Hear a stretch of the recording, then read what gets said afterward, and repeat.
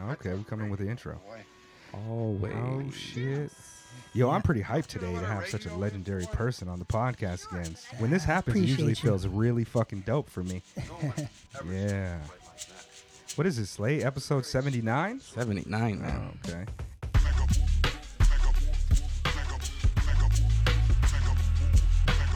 Mega Late Show, episode number 79. Welcome back to the number one hip hop and Tokyo dope culture podcast.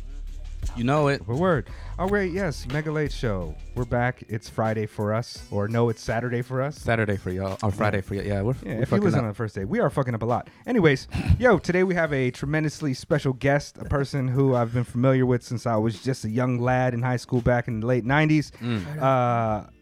Shoot, let me try something different today. Let me try a little bit of a true or not true, or true and false type of thing. I'm going to mention some things about you and say if they're true and say if they're not true. Are you looking on Sounds his Wikipedia good, page or something? No. I was making some notes about the podcast, right? All right, let's see. Let's start with you DJ'd the Obama inauguration at the White House. That's true. All right, and you were also Jay-Z's. Oh, wait. Sort of true. Not at the White House. Not at the White House. Okay. The Where was that Obama- at? I mean, they just did it off-site somewhere. Okay. Not at the DC? White House. Yeah. Oh, word, of word. course, in D.C., but not at the White House. Oh, Okay. inauguration. yeah. yeah, At okay. the The inauguration inauguration party. The one that ended up being broadcast on Okay. TV. That's Dope. So that would make you the first turntablist to do that? as far as I know, unless Bush had Right? Bush had somebody on there. someone scratching and or Richie someone, Richie Rufftone was over there and shit. Like, or someone. Okay, as word. far as I know, Maybe I am Easy the brought first Dre one. with him. oh, okay. Yeah, I mean, yeah. Easy did go to the White House. Hey, that's true. That's true. Bush was there, so who knows? Okay. Let me see. You are an Adidas global ambassador. Yes, that would be true. You're Pinoy. Yes, I am. Full Pinoy? Well, I mean, like, both yeah. parents represent that? Yes. I didn't know if you were maybe Philly Negro like me, nigga Pino Nah, like me. nah. Okay. You have a burrito named after you? Unfortunately, that's not true. I wish I did. Oh, Though. man. Stop the podcast. Yo, where'd you get that tidbit from? Hey, man, I was just Googling a little bit. You know what I Yo, mean? I'm As starting to far as I- realize like my where I'm at with pizza, Mega's like there with burritos. Yeah. Well, you know, I'm a... Whenever like, burritos come up, Mega's like, yeah. Burrito? Yeah. do you know about this though? Yeah, me and Scheme Richards are on that cheeseburger vibe. Like, I'm a really big cheeseburger person, right? Right out, man. All right, so there's not. That is a not true. Hey, That's As hey, far a as false. I know, I do not. Mega, Okay. can I ask you a question? Yes, You ever put that orange sauce on a burrito? yes, you know I have. about the orange sauce? Actually, I had a feeling. the homie DNZ, who was supposed to be here today, is actually going to bring me back some of that orange sauce from La Vix in San Jose, California. Shout out to him. I'm aware. I know about the La Vix Yeah. sauce. I do It's know. it's I'm a aware. cultural institution out in the Bay Area, I would Yeah, say. I would well, I say haven't so. been there for like 10 years, so I don't know. But you know, I think it's kept its consistency. Okay. And you were taught by Mr. Sinister and Total Eclipse of the fucking X-Men, the Executioners. I think that's definitely a very true statement. Damn, Shout that's out tight. to those guys. All right. And let's see. You are also a member of the 5th Platoon, Yes. the New York DJ crew Yes. with Vin Rock, Rolly Roll, Daddy Dog, Doughboy, I Emerge, and Cutting Candy. and Cuttin' Candy. Yes. Oh, shout out to Cuttin' Candy. I don't want to leave her off, you know. All right. So you now live in Japan, true? Yes, I do. Half Okay. the year I'm in Japan. Probably there's gonna be probably a point where I'm here more than I am stateside, just because I have a daughter and Congratulations. Japan's just better. as far as Congratulations. for raising kids. So All right, let's see. Let me see if this is also true. You have not landed on the moon. no, All right. I wish I did. You are not Lance Armstrong. No, You are not Stretch Armstrong. I am not. You are not a member of Strong Arm Steady. Nah, I would like to think so, but I don't Okay, think the okay. arms is big enough. Okay. Shout out to Cron Don and those cats. Mitchie Slick. sure. You know what I mean? You are also a highly decorated turntablist. I am proud. I'm one of the DJs who's part of a highly decorated crew. Okay. But maybe myself, I don't know. I don't know what the equivalent would be. You know, I'm one of the dudes who came up during the time of like massive growth in the culture, but Come on, man! Just Don't do that. He's don't do highly the humble decorated. thing. He is a high. No, I mean, no. See, this is what's important to me. All right, let me just go ahead and let our listeners know who we have on the podcast. We have the legendary DJ Neil Armstrong of the 5th Platoon. I appreciate the kind words, but yes, this is DJ Neil Armstrong, straight out of NYC. Straight out of NYC and Yokohama. Hey, and you know what? You're being very humble, and I can appreciate that because humble is the style of the day. But I just want to make sure that we're giving you the proper flowers in celebration of all the things that you've accomplished and the culture that you pushed. And earlier we were talking about how like everybody has a podcast now, and you know you've even mulled over the idea of maybe starting one, and you said like I don't know what I would really put out, but for me nowadays especially, people think of hip-hop culture as being rap music and popular rap music. They see it more synonymous with Jay-Z and Lil Uzi Vert than they do with turntablism, graffiti, or b-boying these days. That's a fair statement. Absolutely. So a person like me who likes the idea of championing our pioneers and our legends and maintaining a lot of the cultural integrity and ethics that we have in hip-hop, I feel as though it is important that a person like you share the history so it doesn't get lost in the minutia of modern day hip hop journalism and just the way that the culture seems to be developing. Oh yeah, I mean, I think that's one of the unfortunate things about the culture, because we were just at that point where the internet wasn't quite there yet, and it's not the victor who's writing the story, it's the person with the biggest platform who's writing the stories, and depending on who you ask, those stories are entirely wrong. Right. So, Indeed, man. Yeah, indeed. yeah. So, I mean, one of the more interesting things that I remember, because, I was in New York during the Great Divide, I guess, when Hot 97 became big and hip hop became commercialized, and then that's like 90, 98, 97. I would say after the Telecommunications like 96, Act. 97, 98. I think those were the very formative years where all of a sudden a group like, the Shiny Suit era dudes. Yeah. Like Biggie Smalls was commercial. Right. And if you listen to Smith & Wesson, there was no guarantee that you listened to anybody on the Biggie Smalls side. In fact, I could almost guarantee you didn't. Right. But if you were a Smith & Wesson fan, you were probably a Hieroglyphics fan, you were probably a Freestyle Fellowship fan. Yep. And now we get even farther. Right. If you were a Freestyle Fellowship fan, I can almost guarantee you did not like Biggie. Well, right. I can almost guarantee it. Right. Nowadays, the story is different. Like, everyone loves Biggie, but no.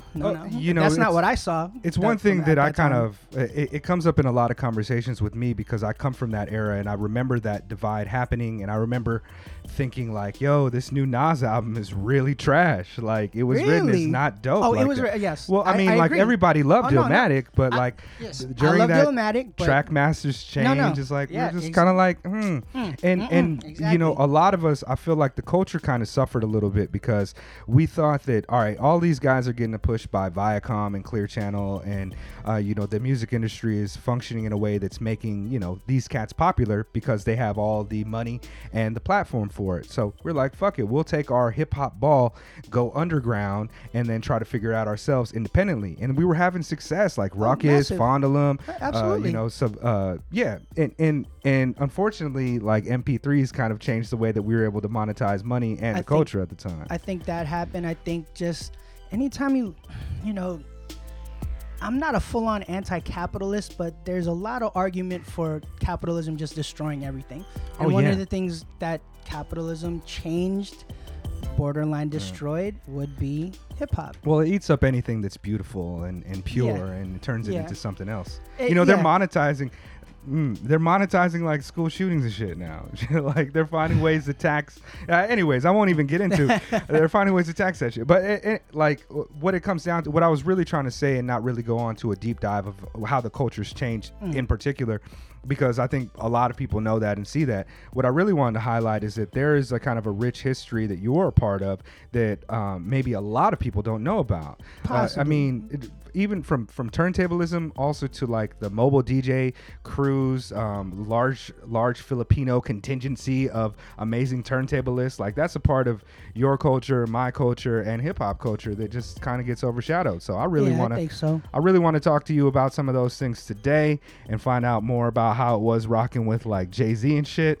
All right. Word. We can touch on all that. Yeah, man. I'm pretty excited for this. But should we go ahead and talk about our sponsors really quick, Late? Bust it. All right. First, I want to give a shout out to the homie DJ RX78, Easterly Art. Go check him out on Instagram. I believe that easterlyart.com is where it's at. He was a dude that reached out to us on Instagram and said that, you know, he had visited Japan. He's a fan of a lot of things in Japanese culture, and he makes these hip-hop Gundam stickers and hip-hop Gundam art. I've got some of those stickers on the back of my laptop now. Late's got some of them as well, and he just reached out to us on the strength of the culture because he enjoyed what we were doing, and we really like what he's doing, and his art is fucking dope. And so go check him out, and also his music, DJ RX78, easterlyart.com, EASTERLY art.com. So shout out to him. And also I want to give a shout out to our sponsors, Rope-A-Dope Records. They are a collaborative community and brand, a moving force of life of its a moving force with a life of its own that is larger than life. Founded close to the last century, late 90s, 2000s, Rope-A-Dope has taken a path less traveled, always following music where it wants to go, from historically significant records with celebrity names like the Last Poets joint that they came out with, to completely unknown artists. So of course we rock with that because that's what we try to do here at the Mega Late Show. So go ahead and check out Rope-A-Dope Records, art, clothing, and our guy Mark DeClivelo's 2 new albums that just dropped. Word up, Rope-A-Dope Records. You can tell that's an official sponsor. That is an official sponsor. Yeah. I actually didn't get that from My guy Fabian. got Fabian the didn't, he didn't send that to me, but I put that together. No, that's a cut and paste from their website, fam. And I messed it up a little bit, but hey, word up, word up. All right, let's get back to the show, man. You know he sent an email. Word. Oh, did he? Yeah. Oh shit, I didn't see that email. Oh, I gotta go check that out. So Neil Armstrong. Should we just call should we call you by your full name the whole time, or just call me Neil? It's fine. That's totally fine. Where did the name come from, man? I mean, the story that I remember really was Joe from Fat Beats. You know, Fat Beats was one of those institutions during the late 90s to early 2000s that lots of classic albums. It was a store in New York that just out of like hip hop just gravitated toward this one store on 9th Street. And they ended up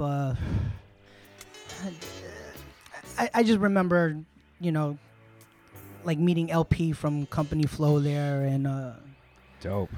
I mean, even oh my God, what's her name came in once. Jean Grey, Apani B, Bahamadia. I'm sure they were. Yeah, you know what I mean, right? But even like what's her name? The woman from D-Light, like she would come in. Oh, okay. And I forgot her name. I do too. Ricky Powell, who took a lot of like Run DMC, BC Boys pictures. I remember seeing him there early on. Man. And then, I mean, later on, like look it up online. Like Kanye West in a cipher with, Star with someone else, with whatever. Like they were just all. It's one of the most important like things that's happened to hip hop. Fat Beats. I think it's like lives in legend. Is it still around? No. Now I feel like it came back. Actually reopened in LA, and they had they're about to have an anniversary party. So this year's the 25th anniversary of Fat Beats. Word. Let's give an applause drop to them for that, because that's it was a legendary place that I wanted to go to when I was a kid on the West Coast, you know, but never made it out. And basically Joe is the owner of the place, and at the time, so 96, I guess. I guess technically they opened in 95, right? If it's their 25th anniversary, so 90, maybe even 94. We're good at math on the Mega Late Show. Word. It's terrible. I'm so stupid. No, we good. We good. If that's one thing the Mega Late Show is good for, is facts. Anyway, so I was going to college like right around the corner from the original store, and I was already a hip hop fan. I used to listen to Stretch Armstrong and Bobbito, and there was actually a lot of other pirate radio shows. You know, this is pre-Hot 97, so there was no such thing as a hip hop. Underground Railroad and shit. Yep, the Underground Railroad. oh my God, I have tapes all like Silver Surfer used to do a show. I think Marley Marl used to do a show every so often. I was the kid who would come to school the next day with dub copies of this stuff, and Mr. Magic, Marley Marl, you know, Red Alert. And then basically I used to just hang out at Fat Beats, so much so that you know, this is the era before cell phones. This is like pager era, and I didn't have a pager. I wasn't, you know, I wasn't a dealer, so I didn't have no pager. But I would tell people to call me at Fat Beats because I was probably gonna be there, and the owners are cool enough that they were like, oh Neil here. Oh word. So New York at the time was really interesting. Just as a side note, like that movie Kids. Right. One of the skater kids, this kid named Ryan. Shout out to Ryan. He used to be the dude at the desk. You know. Okay, yeah. I don't know if he had part ownership of the store, but he actually later on he opened up the Amsterdam Fat Beats. Okay. But if you watch the movie Kids, he's one of the skaters that hangs out with Harold Hunter and blah blah blah and all those guys. And so back then, New York culture was really, it wasn't just hip hop, or it wasn't just the DJs hanging out with the DJs. So like the skaters hung out with us, like the people who would start Zoo York, the people who started Shut, the people who rode for those teams, they were all New York street kids. So they would come to our shows, and we knew all of those. It was like any interesting subculture would kind of congregate together. Exactly. So the drum and bass scene was also part of what we did. Yeah. Actually, they kind of showed the turntablist scene a lot more love because, you know, we were kind of doing weird stuff. It wasn't just straight up dancing. It wasn't whatever. So we used to do shows at raves all the time. I remember that. There was collaborations with drum and bass artists, like Freestyle Fellowship would show up on like a DJ Hive joint, LTJ Bookham type of shit. Word. Yeah. So Joe, when I was coming up, I don't know, he called me Neil Armstrong as a joke once. You know, just Neil Diamond, Neil Armstrong, blah blah blah. And I was actually named after Neil Armstrong. Right? Okay. The astronaut. So it kind of just stuck. I didn't want people calling my mom's house up and, you know, where's whatever.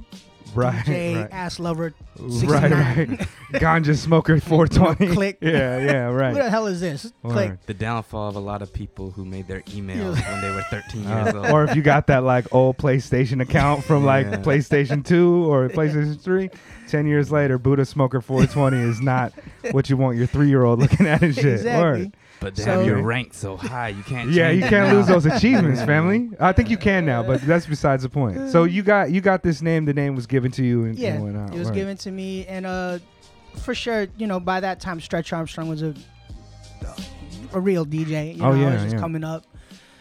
But nothing ever really came of that. You know, that's really Stretch Armstrong is an 80-foot tall white guy. Yeah. And I'm a, you know, shorter Filipino dude, so you can't really mix us up. And I came from a different scene. I was, you know, turntablist, blah, blah, blah. And back then, the turntablist scene really started to kind of separate from the normal DJ. It was, we were revered, kind of, you know, so like back then, I could say unequivocally everybody wanted to be like a Rock Raider. They wanted to be Qbert, right? That's what, if you were a DJ, you wanted to be like these guys. Right. As opposed to today, if you say, you know, I want to be a DJ, you might say, I want to be like a Stevie Aoki and hit somebody with a cake. Right. You know, it's a little different now. Yeah, absolutely. So yeah, I got long-winded way to say it. I got the name from Joe from Fat Beats, I guess, and it just ended up sticking. Oh, that's really dope, man. I wish I got my name from Joe from Fat Beats and shit. It must have been. Shout out to Steez, though. Word. It must have been really interesting growing up in that era during what was, you know, largely like a second golden age for hip hop culture. Everything around you was happening. You go to the jam and there's b-boys, there's graph writers. Everybody is b-boying, graph writing. There's DJs, producers, MCs, just kind of a whole, like a very kind of connected culture, a four-element culture. Oh, absolutely. That's back then kind it of was missing different now, right? You know, I would say it is missing. I think they're almost like microcosms of their own in their own little worlds in some ways. Because like Red Bull and those guys made like Red Bull One, and so now the B-boys have their own platform that I wouldn't be surprised if those B-boys have no idea who I am, as opposed to before. Sure.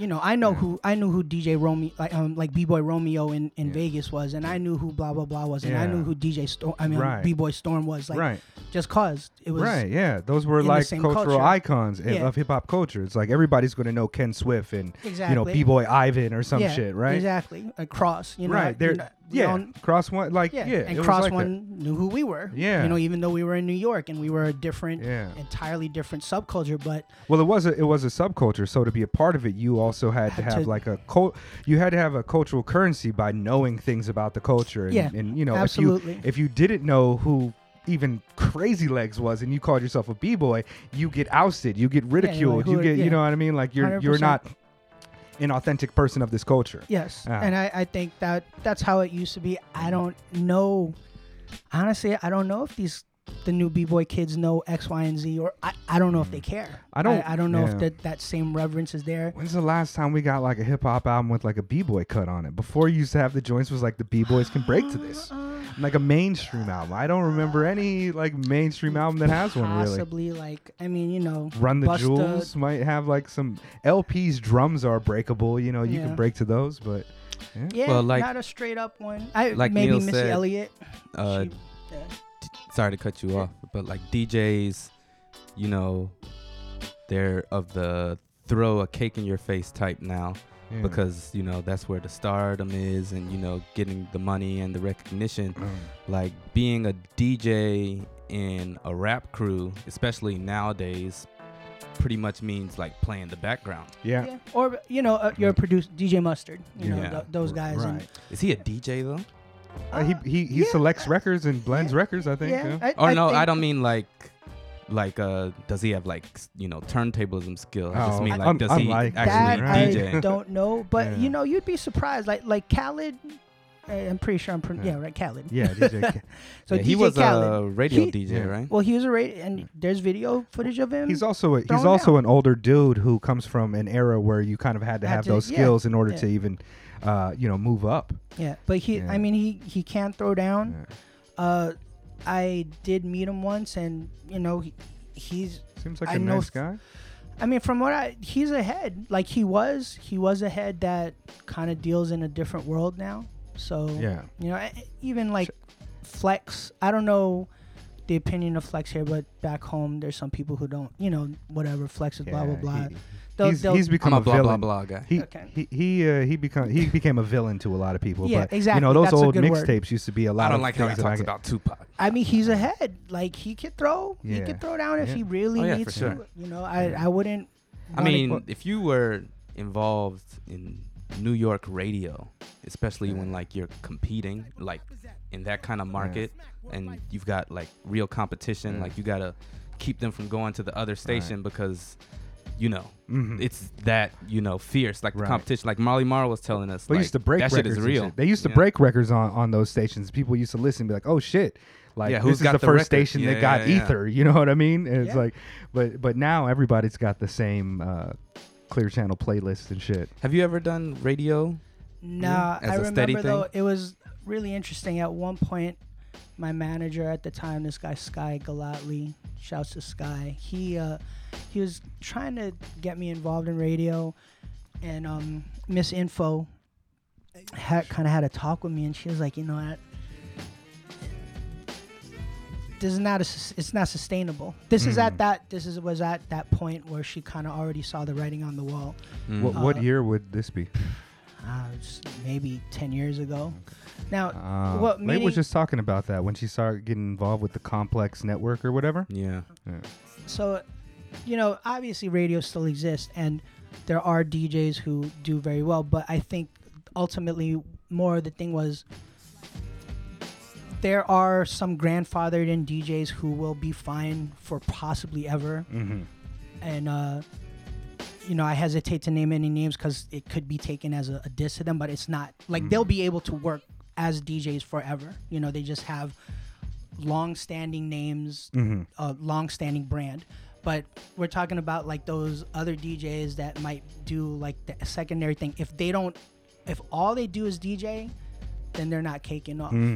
Like you need to DJ and have a clothing label, right? Or you need like to DJ. Fucking A-Track. Like A-Track is, he's got his label now. He fucking releases albums. Well, his A-Track is not just the A-Track would be someone to follow, right? I mean, he was one of the early people to. I mean, did he win the DMC when he was like 14 or 15 years old or some shit? Really young. He was maybe yeah. even 13. I don't even remember. I was actually there in Italy when he won. Oh shit! And I mean, he went from just being a turntablist to working with Kanye, leaving Kanye to start his own label at a point where everybody thought, why would you leave Kanye? That's the greatest job in the world. And he's like, no, because I want to start my label and I want to be my own star. And literally, he... You know, they did Barbra Streisand, and he's on Billboard. Yeah. Not playing the background, even the Kanye. Yeah, you know, he didn't want to do that. And now when you see him, he's dressed all super fly and shit, like some type of fashion show. Mean, like he looks like he's doing really well, man. Even to this day, Fool's Gold is like they released really the first run of Jules, regard. right? I think they released the first run of Jules. Yeah. Yo, a lot of people have gone through Fool's Gold. Danny Brown was on there. Kid Cudi was their like Day and Night was their big one, and then you know Barbra Streisand, and then. Like he did Duck Sauce with Armin and so the NY thing. I don't, it's really interesting. Like, I don't know if these young kids, I don't know what they see Duck Sauce as. Right. I don't know if they're like, well, Duck Sauce is the same as like Sony and Columbia. I don't know, but Duck Sauce. I'm sorry, Fool's Gold was smart enough to be like, okay, well, we're gonna leverage this and. We're going to turn this into like the Fool's Gold's Day Off. So they do this huge, essentially a festival of newer artists, younger artists. I remember McConan, right? Is that how I love McConan. Yeah. I remember seeing him perform there, or not personally, like a video of him. I don't know, like a year, 2 years before the song really blew up on the radio, and like A-Track's got a really good ear for music too, man. Like him, it's him and a guy named Nick Catchdubs, and Catchdubs used to work at Cornerstone Fader. Like Fader and Cornerstone are the same kind of company that was started by a guy named Rob Stone. So he's the A-Track is the prototype, right? So. When Miss Info told me this thing, it was just more like, sure, you could do radio if you want, but I think you could do better, doing other stuff, and you'd be fine.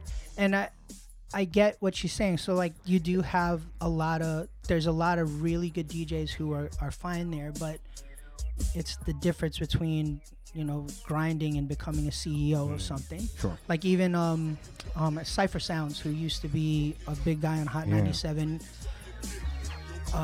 He does comedy. Yeah, stuff. he's like he runs comedy shows and shit now, right? And also he is a comedian now. Yeah, shit. yeah. So just kind of leveraging that certain level of celebrity, I think is really the way. Meaning that this is all speculation. I have no idea, but like. For all we know, some of these DJs could be getting like minimum wage. Yeah. But if they don't take the time to take that and promote their parties that they're doing and promote X, Y, and Z that they're doing, that's all they're gonna have. Right. So, I never got into it, and then also, I mean, I hate to be that old dude, but The only time I played Lil Nas X was for this gentleman right here. He's the man forever for that. Hold on, let's extrapolate on that. That can't just be out there. Like this is out there. Everybody knows you at Speakeasy, right? Which Neil played at this month. Yeah. So like a few weeks ago. It was our 5-year anniversary, and it was especially lit. Can I still say that? It was pretty hype by like Fairly Bop 5:30. Yeah. Which Speakeasy always gets to a certain level, but usually it's around these days like 6:30. Yeah. But I guess for the 5-year anniversary, people were even there during my set, and I played first. So the energy was good, and we had particularly good guest DJs who were comfortable enough to, play around, like, bouncing between genres and kind of vibes a little bit, just anything to keep the party rocking. And I started chopping up with Neil before his set, and he was like, yo, what do you guys play here? And I was like, man, play whatever you want. Yeah, that's basically speakeasy. And Neil was like, yeah, but what do you guys? And I was like, just peep the, I think maybe Sarasa was playing or Terry. I was just like, just peep what Terry does. And, like I said, kind of bouncing around. And Neil's like, all right, I get it, I see.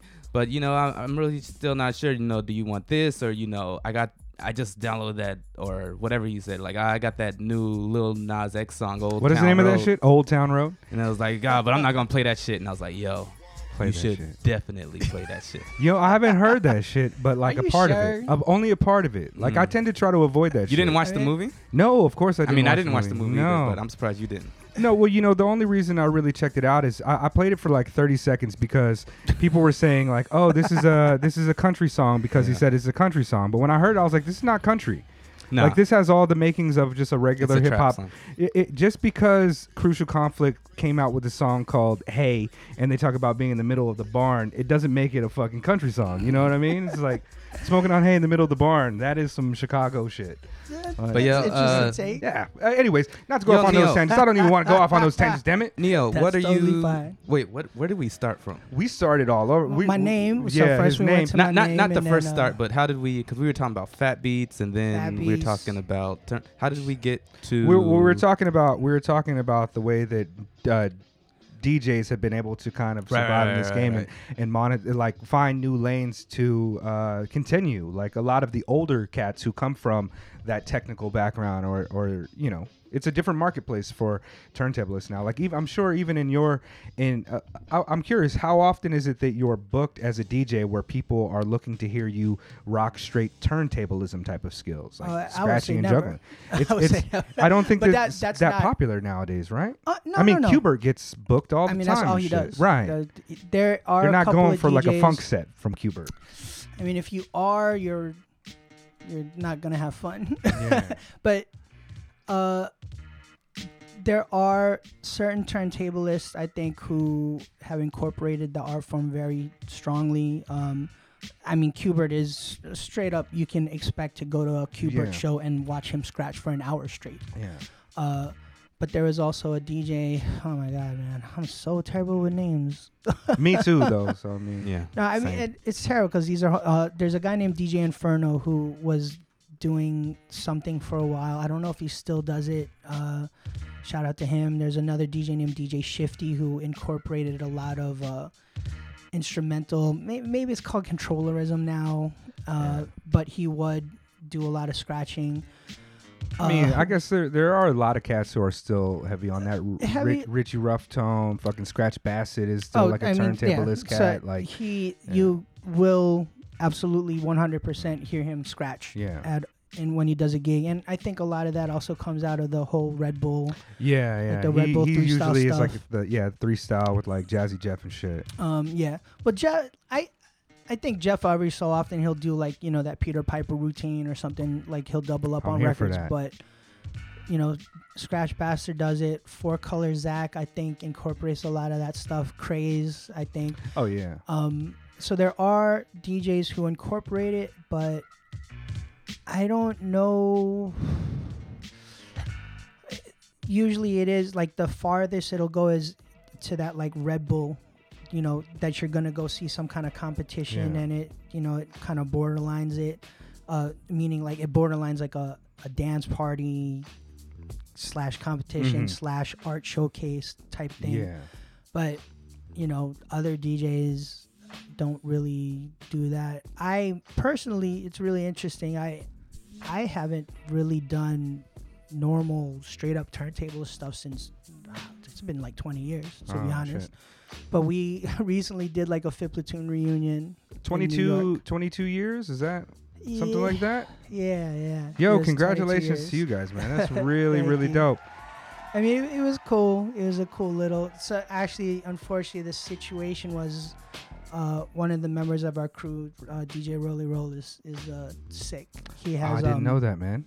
Yeah, we didn't really announce it that way.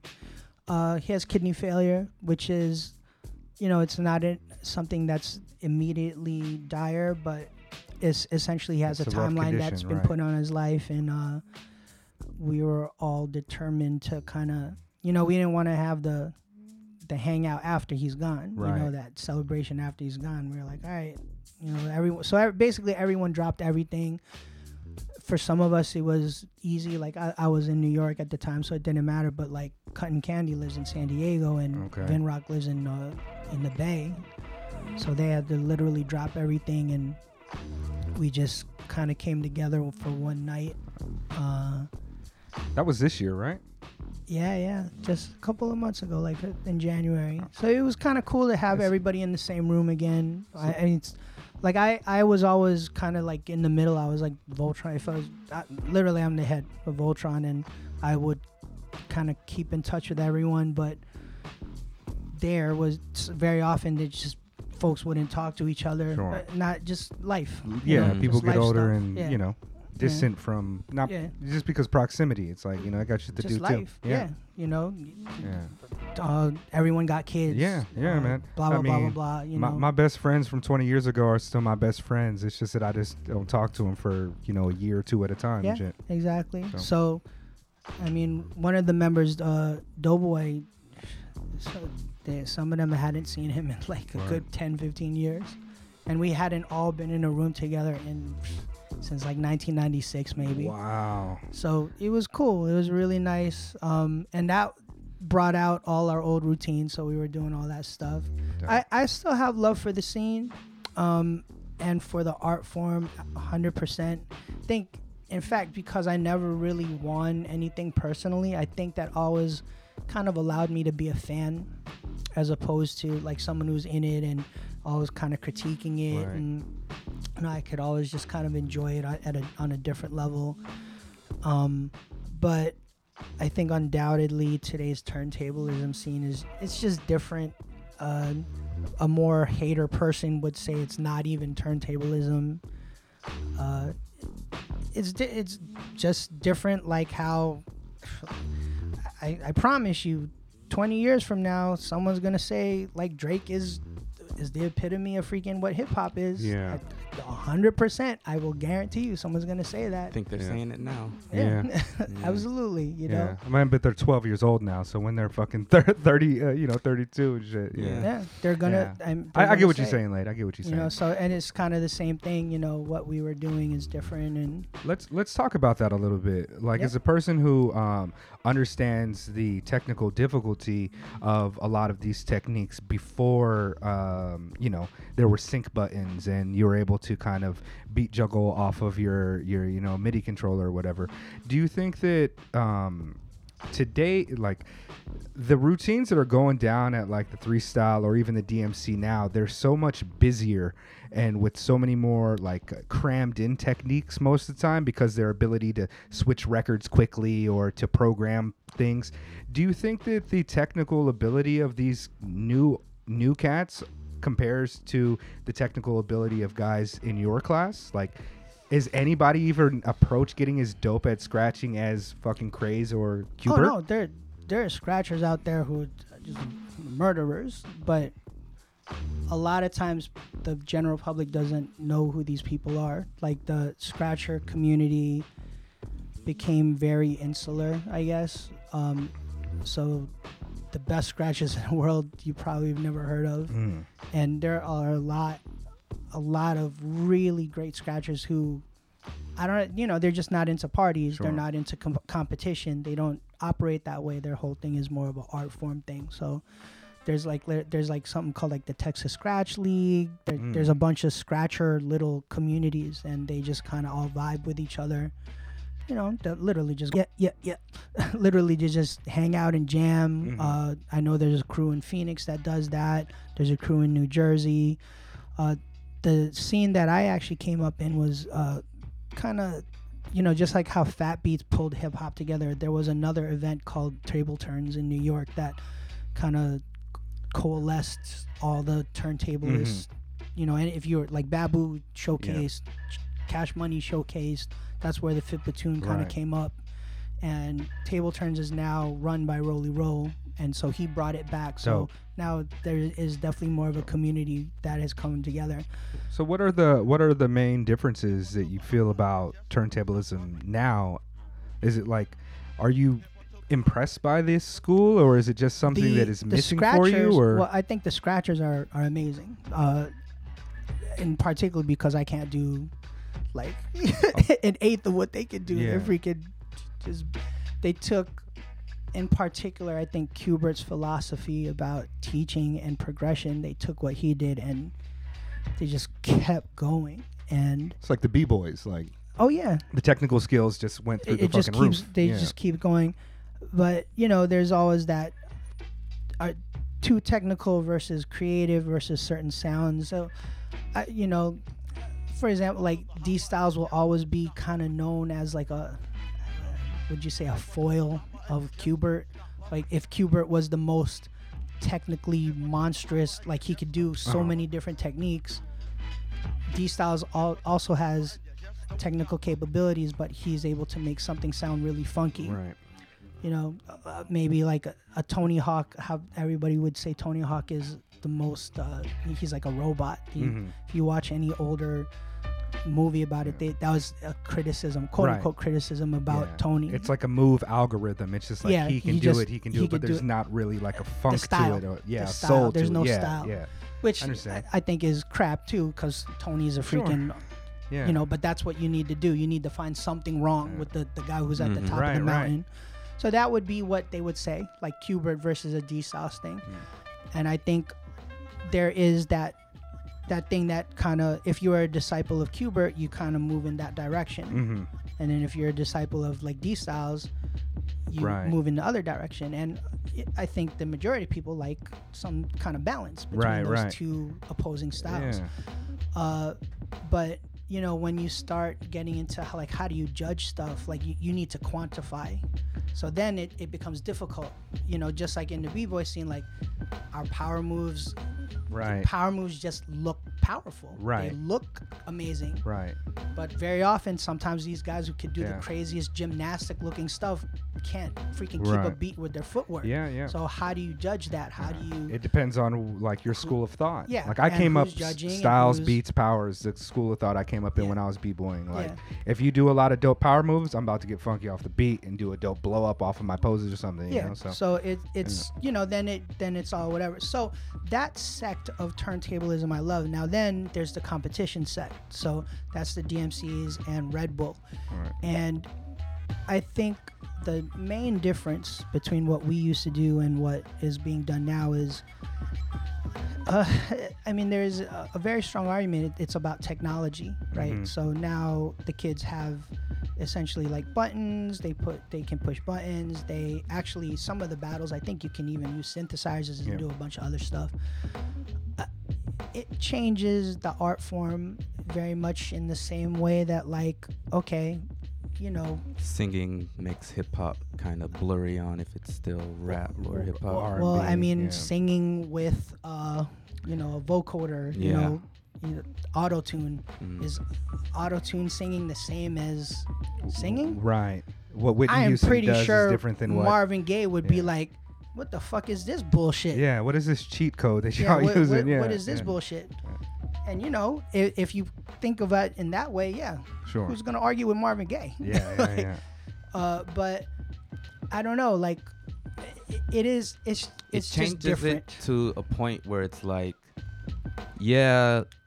it's like, even though people are still talented, like using the new technology and you can see the art in it, it's almost like, yo, this is like a beast of a different name, but we're still calling it. Yes, I wish that there was a different name. Now, so where that comes from, like, and I always try to be a positive dude, but we've gotten to the point, like, you could literally, with the equipment, because you can't skip on records anymore, you can't do certain things, like, you can teach a 4-year-old, a 3-year-old how to DJ and how to backspin.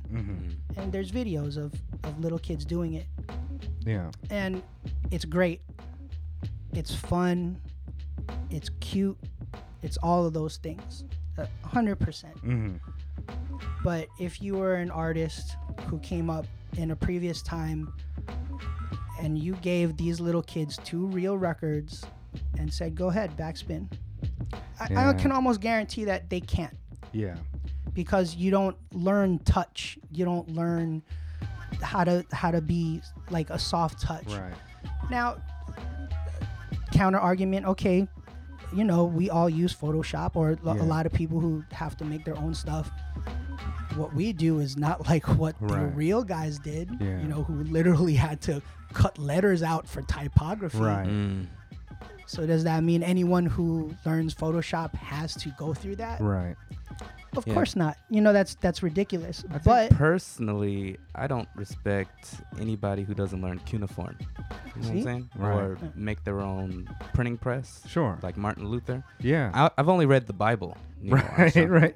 Well, and that's a good point. Like, I think one of the things that's more important than actually like somebody's ability to do that or where they start from with the technology is whether or not they respect like the work that came off the back of their advancements. You know what I mean? It's like not all that there was a large portion of the DJ community that thought that like DVS systems like Serato and shit like that 100%. was selling out, right? Oh, but we were my crew was one of the earlier adopters of it, and the attitude has changed so much. Right. When we first were talking about it, people were like, nah.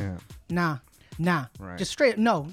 And now 90% use it. But go ahead to your point. I'm sorry. Well, what I was saying is that like everything that all technological advancement is not necessarily progress within a culture. All changes is not necessarily progress in a culture.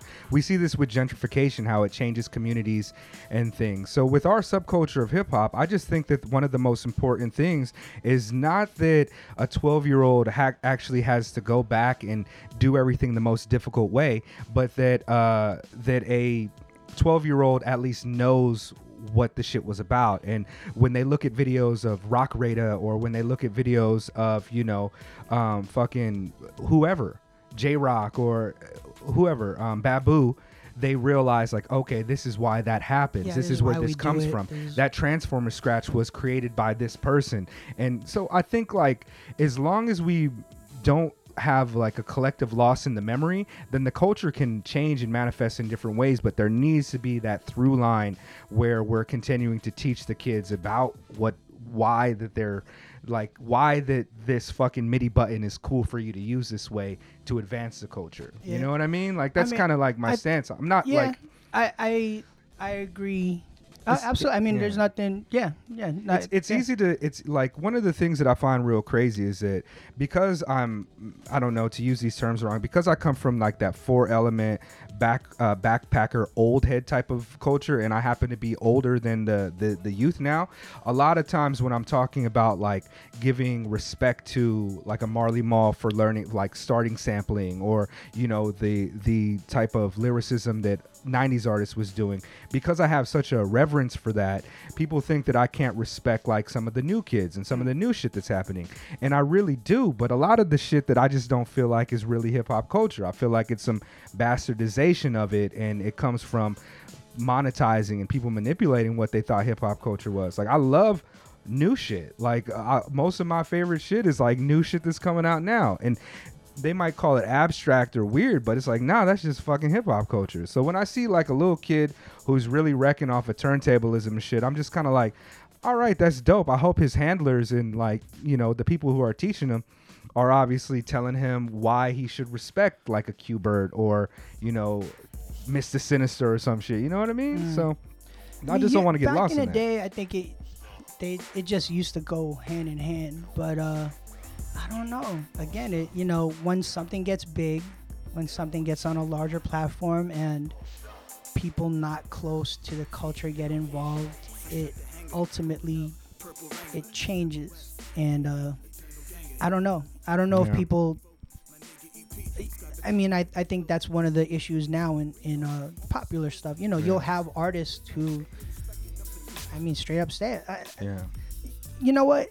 To be fair, I've never heard one of the early artists straight up diss X, Y, and Z, but I do know artists who are big now who say like, I don't listen to Jay-Z. That's Right. my parents' music. Yeah.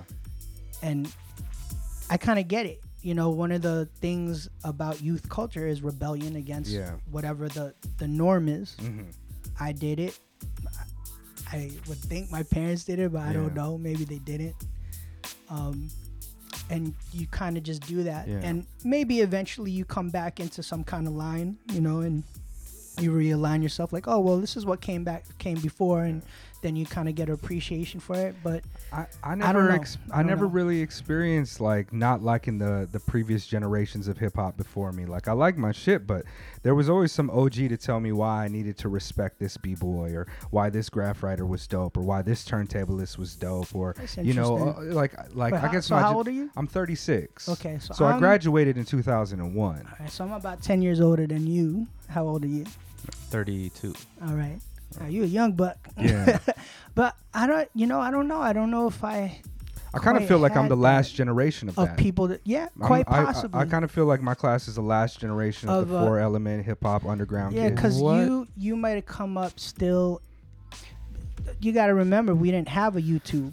Right. You couldn't find stuff on your own. No. Someone had to give it to you. I learned like moves that I wanted to do. Like we rewound those VHS tapes till they 100 popped. times, yeah, like, exactly. You know? So you we didn't have had to lyrics get it. online. We listened to the song a million times. Yeah, and shit. yeah. It's definitely. So you know that might also be one of the reasons why the culture is kind of changing. Why there is no connection. I mean, so in that Lil Nas X thing that where they were talking about where even the beat came from. Some kid in the Netherlands made the beat. It was sold for $30, and like the little kid, he's making beats. So even the technology allows you, like, you don't have to be a music historian or care about music. You just need the tool. Yeah, and these to understand the formula. Yeah, and these kids don't need someone to teach them the tool. Some people just look at it. They're like, okay, here, boop, boop, boop, boop, boop. The barrier of entry is so much lower now for everything. It's just different. Yeah. And this kid lifted the sample for this song from a 9 Inch Nails song. So to me, I know 9 Inch Nails is cultural phenomenon to me. Right. Like even if you didn't listen to the music, like Captain Marvel, the recent movie, the lead character in the movie, Captain Marvel herself, or I don't know what she Carol Danvers. Carol Danvers. She's wearing a 9 Inch Nails shirt. Yeah. Like that's how culturally important they are, even if you didn't know them. But the kid was like, I don't know who 9 Inch Nails is. I just like the song. Yeah. So we did that too.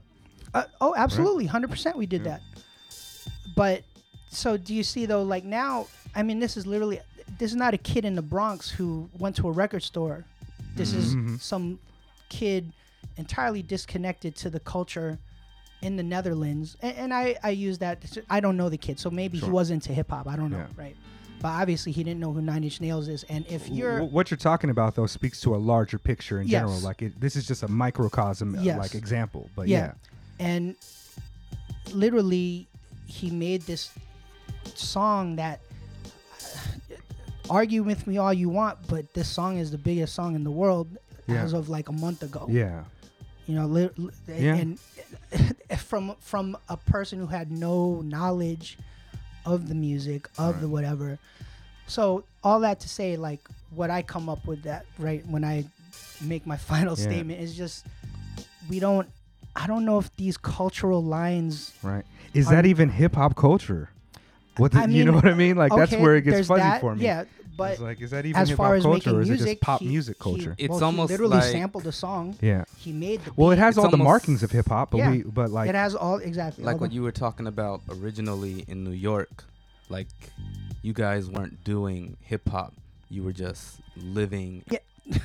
living in the culture. Brooklyn Terry also talks about this. Like, he's... Like, I would say Terry almost...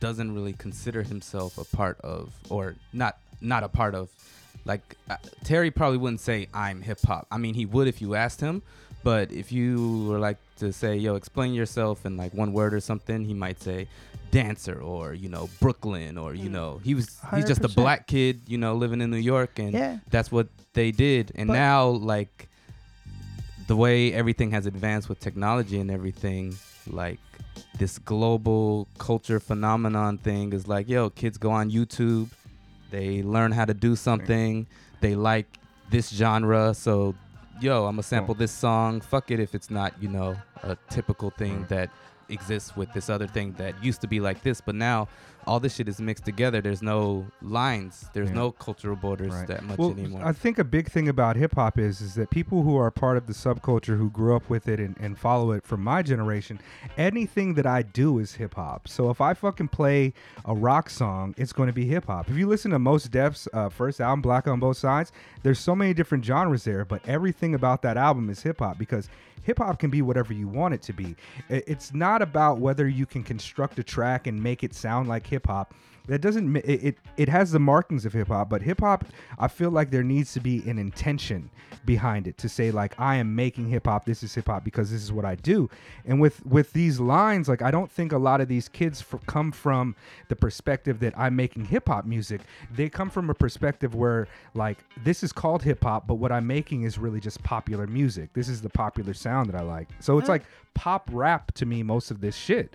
And so when I listen to this little Nas X track and he says this is country, I say, no, this is like pop rap. It has all the formulaic markings of what is supposed to be popular music right now. It's definitely pop music. Yeah. Oh, well, 100%. Yeah. But hip hop is pop music now. Exactly. Now, So, but I mean, for a long time it has been. But we come from, or especially, even though you're only 36, like, you have an older mentality because of older heads around you. I'm even older, and you mentioned Scheme. Scheme's been around for he was since the 80s. he was around hip for hop 80s. before we called it that and shit, right? Like, but see, and actually, it's interesting you just say that.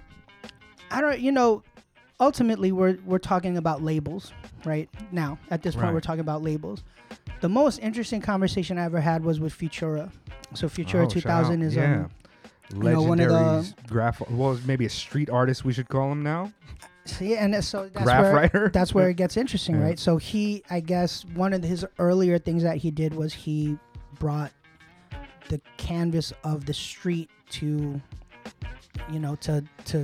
museums and to galleries. We were calling it selling out for him doing that at one point too. See, and I always wanted to ask about that from other audiences. What did people think about him? I think I might have asked Woz about that once. But I think universally everybody, I think, ultimately respects him. But the story he told me, because that sound that we all scratch, like that, this stuff is really fresh. So that's from a record that came out on Celluloid Records. It was a French label. I guess that ultimately was put out by Fab Five Freddy. So very early on, Futura actually told me the wildest stories, which I should have known, but I don't know. I just didn't connect the dots for some reason. In New York at the time, you got to remember, there was no label hip hop.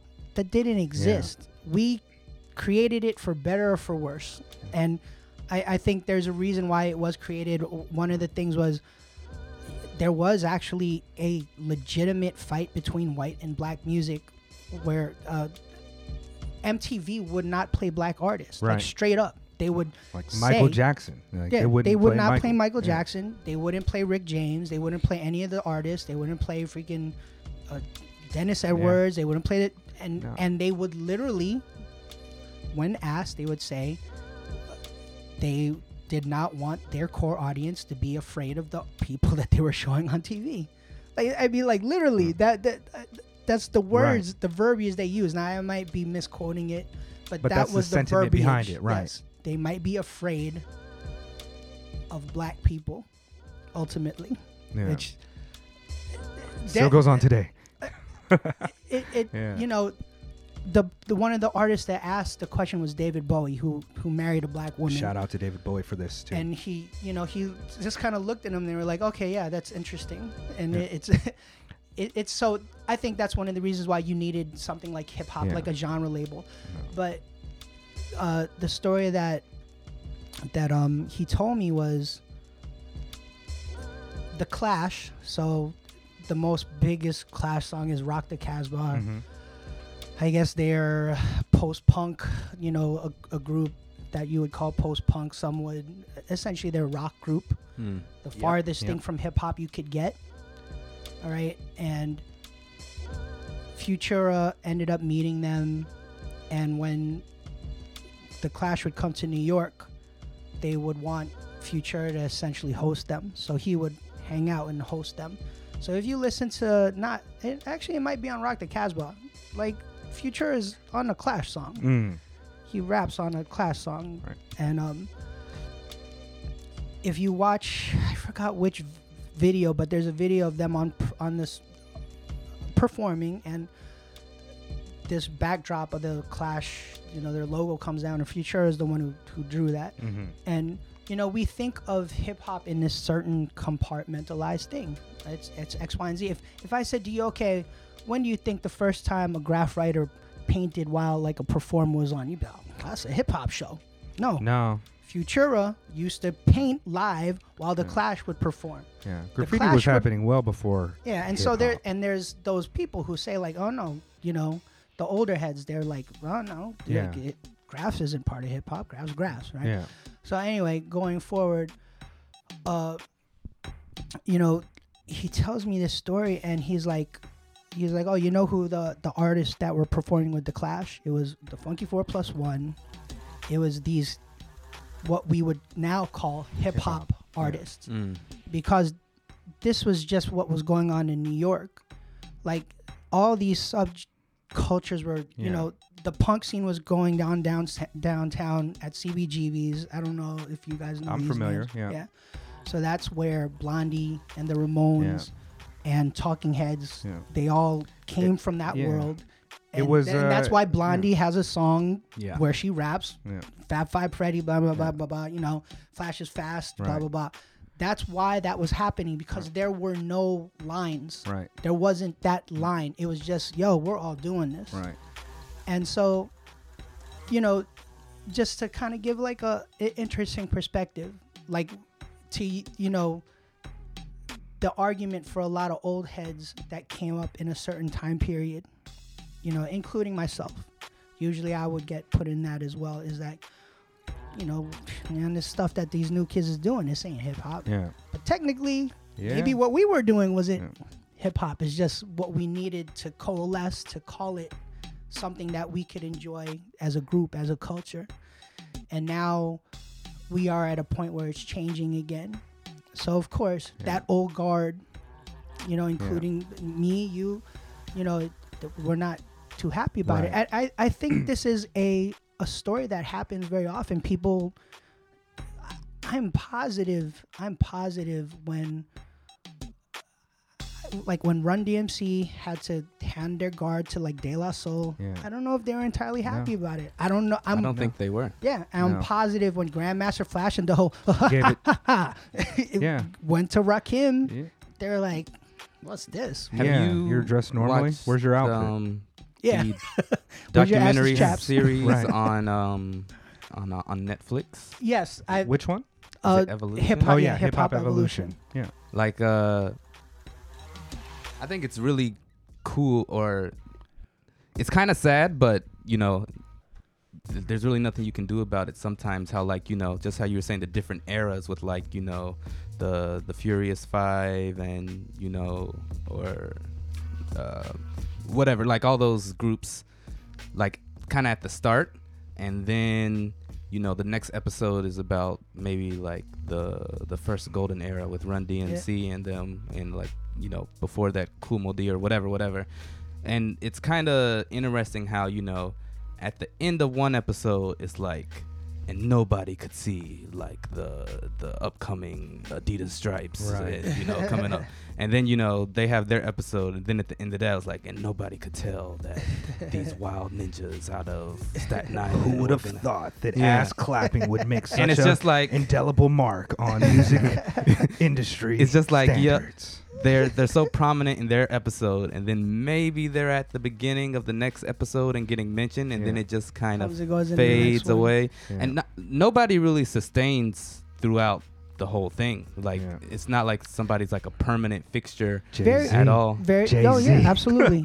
I wanted mean, to get into that, all but yeah. all genres of rock has a couple of those. Yeah. You know, and Yeah. that's We the allow argument. it more in rock and shit. Well, that's Well, the, maybe the not. idea. Nah. I don't Maybe think we not. do. That's Maybe not There true. are a Yeah. couple, you know, like the Rolling Stones. I But would say they're- Madonna. Right. They're not hot. Madonna's Yeah. definitely not hot. Right. Somebody that listens they- to but they pop music Survive. Today? Oh Right. yeah, They can- 100%. they They can- probably yeah. would not know a new. They're Yeah. not looking. they don't for listen to new Rolling Madonna Stones. or new Rolling Yeah. Stones. 100%. Yeah. But they have longevity. I think Jay is that. I'm positive. Unless Jay is Kanye, a weird outlier in all of music history. No, I would say actually. Jay-Z more than the examples we just Yeah. used. Like Yeah. Jay-Z still makes music that He won a young Grammy people for listen his to. album See, but fucking last year. I and don't shit, know right? about that. I know a lot of. I mean, proof is in the pudding. Lil Yeah. Uzi Vert is like, I don't listen to Jay Z, Yeah, yeah. so that's not really true. 444.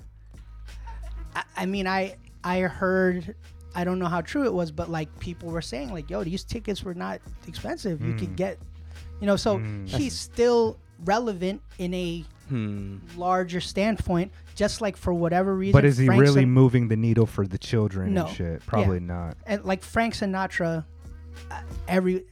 everyone knows who Frank Sinatra is. I can guarantee. But I think like, that's the next, more like the reason Rolling Stones and these people, and maybe after what you just elaborated on, Jay-Z to a certain extent, the reason that they, you know, sell these concert tickets or, you know, do these things is because that generation of people, like baby boomers, not necessarily for Jay-Z, but definitely these older acts, they have all the money in that shit. They have like $300 to spend on True. more than that for I a front mean- They row Rolling support. They Stones support tickets. differently. Yeah. Because I think it's the that support is nostalgia different. factor and I all think of the that. support is different. I don't know. You know, I don't know if anyone's did an economic study on who actually goes. It's possible. I mean, that is a possible, Yeah. but I think it's just ultimately brand acknowledgement, longevity, nostalgia, Yeah. being able to tap into all that. He's kept himself culturally relevant through all levels of hip hop.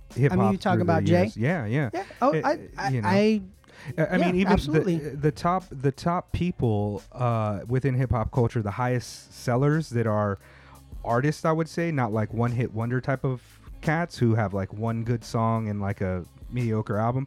What I mean to say is like your J. Cole's, your Drake's, your Kendrick Lamar, all of them acknowledge Jay still, and they all reference him. You know, when 444 came out, Kendrick was like, "This is a masterpiece album."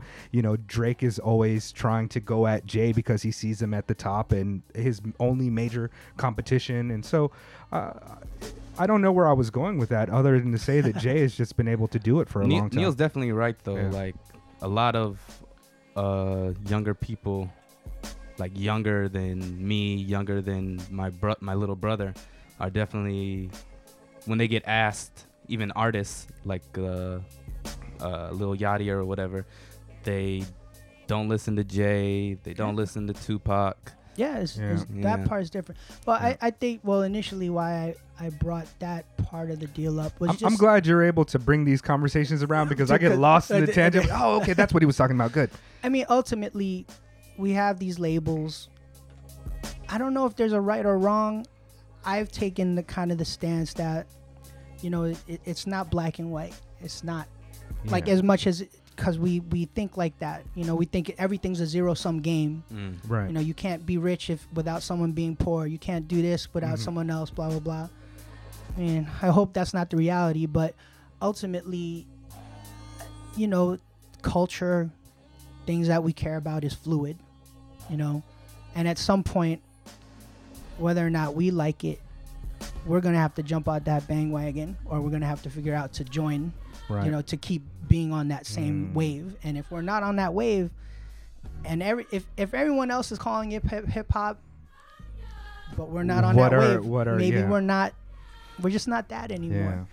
Yeah. So actually, on the B-boy tip, one of the more interesting, I was in New Mexico. I forgot for something, and I would like to say Mr. Wiggle said this, and this was before like Javi Coro and all those guys, Javi Coro and so I don't think it was quite power moves all over the place yet.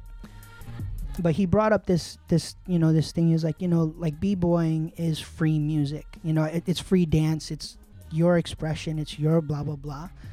But no matter what, I'm sorry, like if you come into the circle and you start doing ballet, you're not being a b-boy anymore. And see, I get that 100%. So I don't know if there's ultimately a right or wrong. I think you got to figure out what works for you. Right. And you know, I think you're absolutely right about that. Like, I like Young Thug. I think what he's doing is close enough to hip hop for me to call him a hip hop artist. He's unique enough, and if he says it's hip hop, then I kind of agree with it. So I don't know. On that note, let's go ahead and take a break, because I feel like we could all be old men yelling at clouds. But I really don't. I really don't think we are. I don't think that's what we were doing. No, not at all. Like it's an interesting cultural divide, and it's a conversation that I think happens quite a bit. But you know, before the break, and I don't mean to start another 15-minute conversation, but like I don't think we got your opinion on it, Neil. Like you said, it's not black or white or a zero-sum game, but how do I feel about current hip hop, or what's the ultimate question? Hip hop, turntablism, the actual music. So that's where we did start with the turntablism. What's the state of it right now? I guess. Is that well, no, because I don't want to talk about it, but like, I mean, do you like it? Do you follow things regularly? Like, are you interested or? Neil Armstrong, the turntablist, that guy. I've heard of him. Used to battle and used to do all that stuff. I mean, he probably would even hate Neil Armstrong, current Neil Armstrong.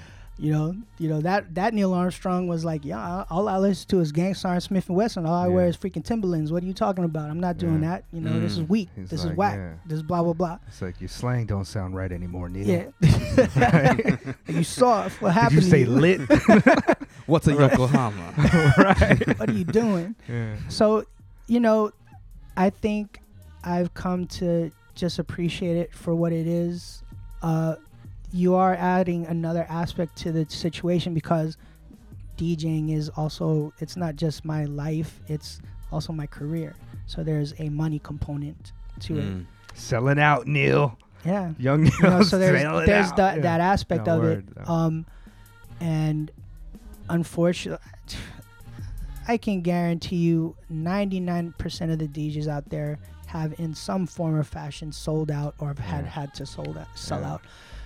God bless the ones who never do. We're actively trying. I'm looking to sell out. If you have anybody else, buying in is not the way to go anymore. We would love to sell this. All this paying dues is just buying advertising. Really space. Trying to get the Ira Glass. Like, trying so hard. And you know, I don't know. Like, it's that balance. Like, because we are talking about culture. You know, culture isn't supposed to be commodified like that. And the ones who do, even when they're internal, like, they're villains ultimately. So I don't know.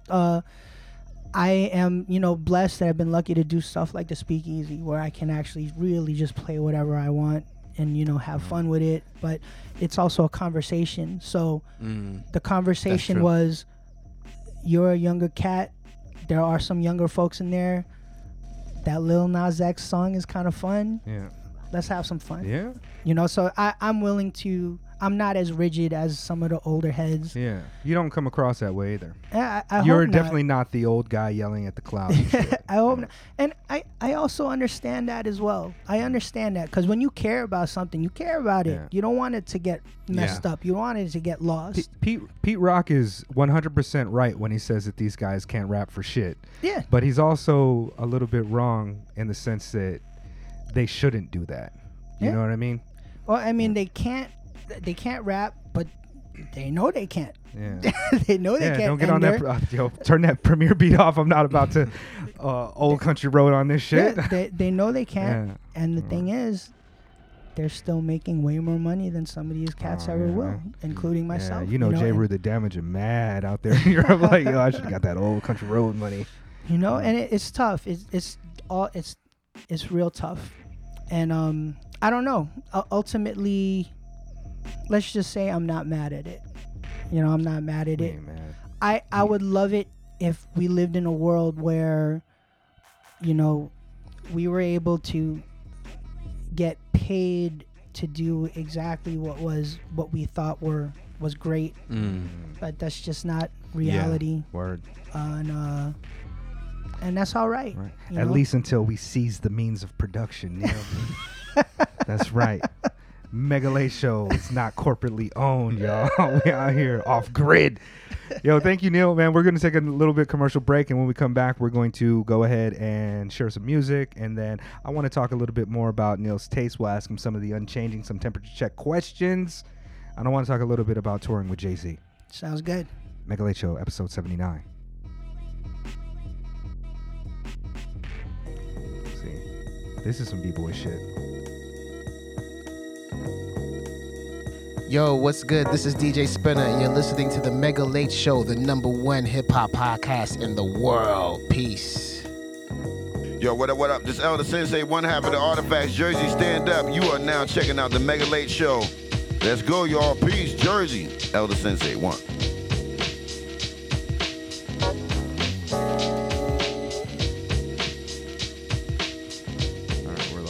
Yeah, yo, that was actually a really long, incredible tangent that I was not expecting to hear. And your life is fucking tight, man.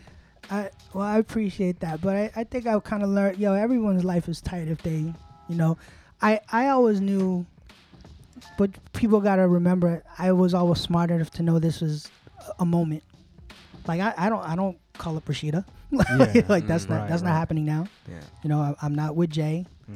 That if you don't have either smarts about it or understanding, like, I wouldn't be surprised if Jay wouldn't recognize me, to be honest. Yeah. It was 10 years ago. Right. Like, 10 years ago, right. I'm a little chubbier. He needs 1,000,001 people. Yeah. I really wouldn't be surprised if he was like, I'd have to remind him, yo, it's Neil Armstrong, B. I was your tour DJ. Right. It's me, nervous. Nervous. Yeah, word, man. I remember I had no shoes on with you. Yeah. But, if you don't understand that these are just moments in time, you could get depressed about it. You could get upset about how stuff is. We've been doing this podcast for like almost 3 years and shit, and we've met some of our like favorite people that we never thought we would meet. And although I do have Marley Marl's phone number in my phone, like I'm not calling him up, you know what I mean? And I really we kind of just cherish those kind of memories. And, exactly. And it just stands as like, I also use those things as kind of like motivation. Like, I deserve some of the shit that I get, and I'm pretty dope at some things. And I try to be humble. I don't think I'm quite as humble as you, but fuck, I try to be humble about things and just feel fortunate and happy about the kind of experiences that we had. And for our listeners who are just tuning in now, we just had about an hour and a half tangent of talking about the entire time and how Neil started touring with Jay-Z. Not exactly sure what's going to come of that. Maybe it'll be like a 0.5 that comes out like a week later, or we might use it during a week that we take a break, but you'll get to hear that at some point. Yeah.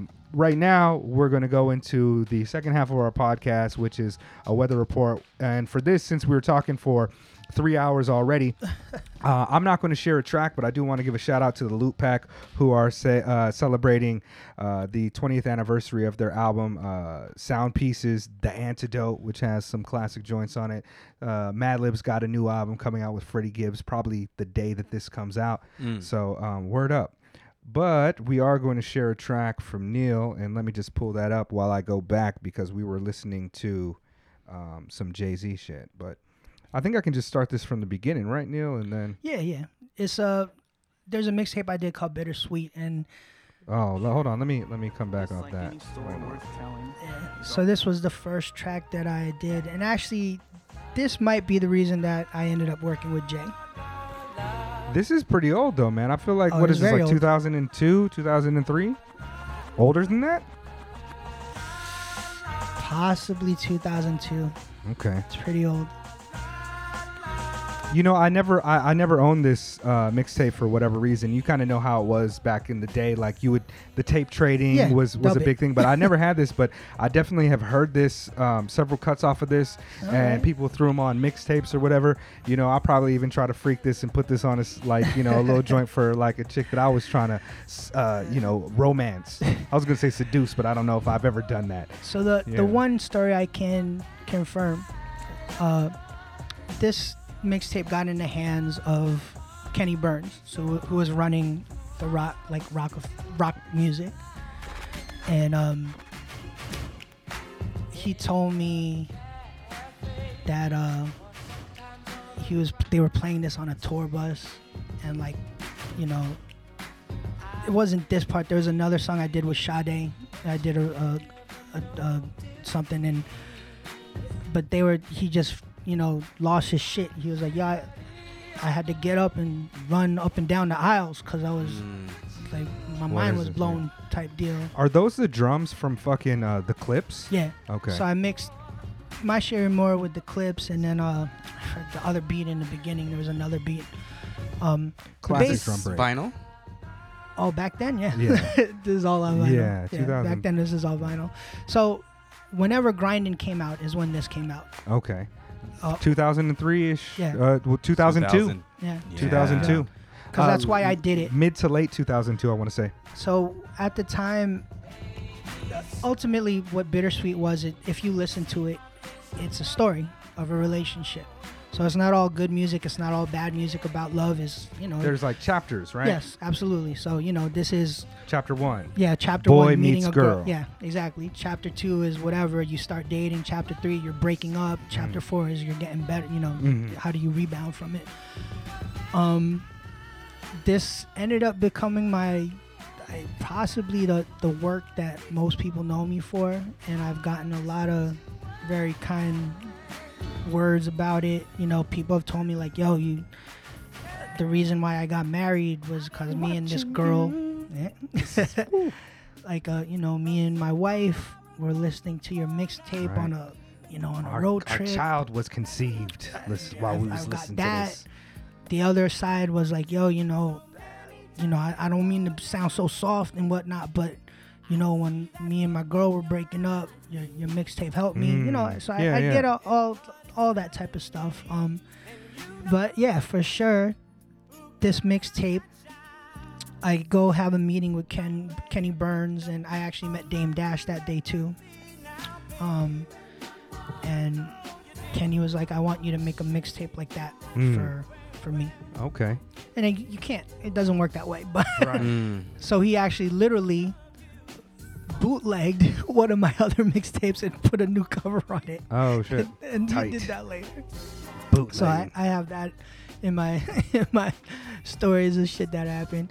But yeah, this is actually, we put that out on 45 recently, and like Coco played it, put it on our Instagram.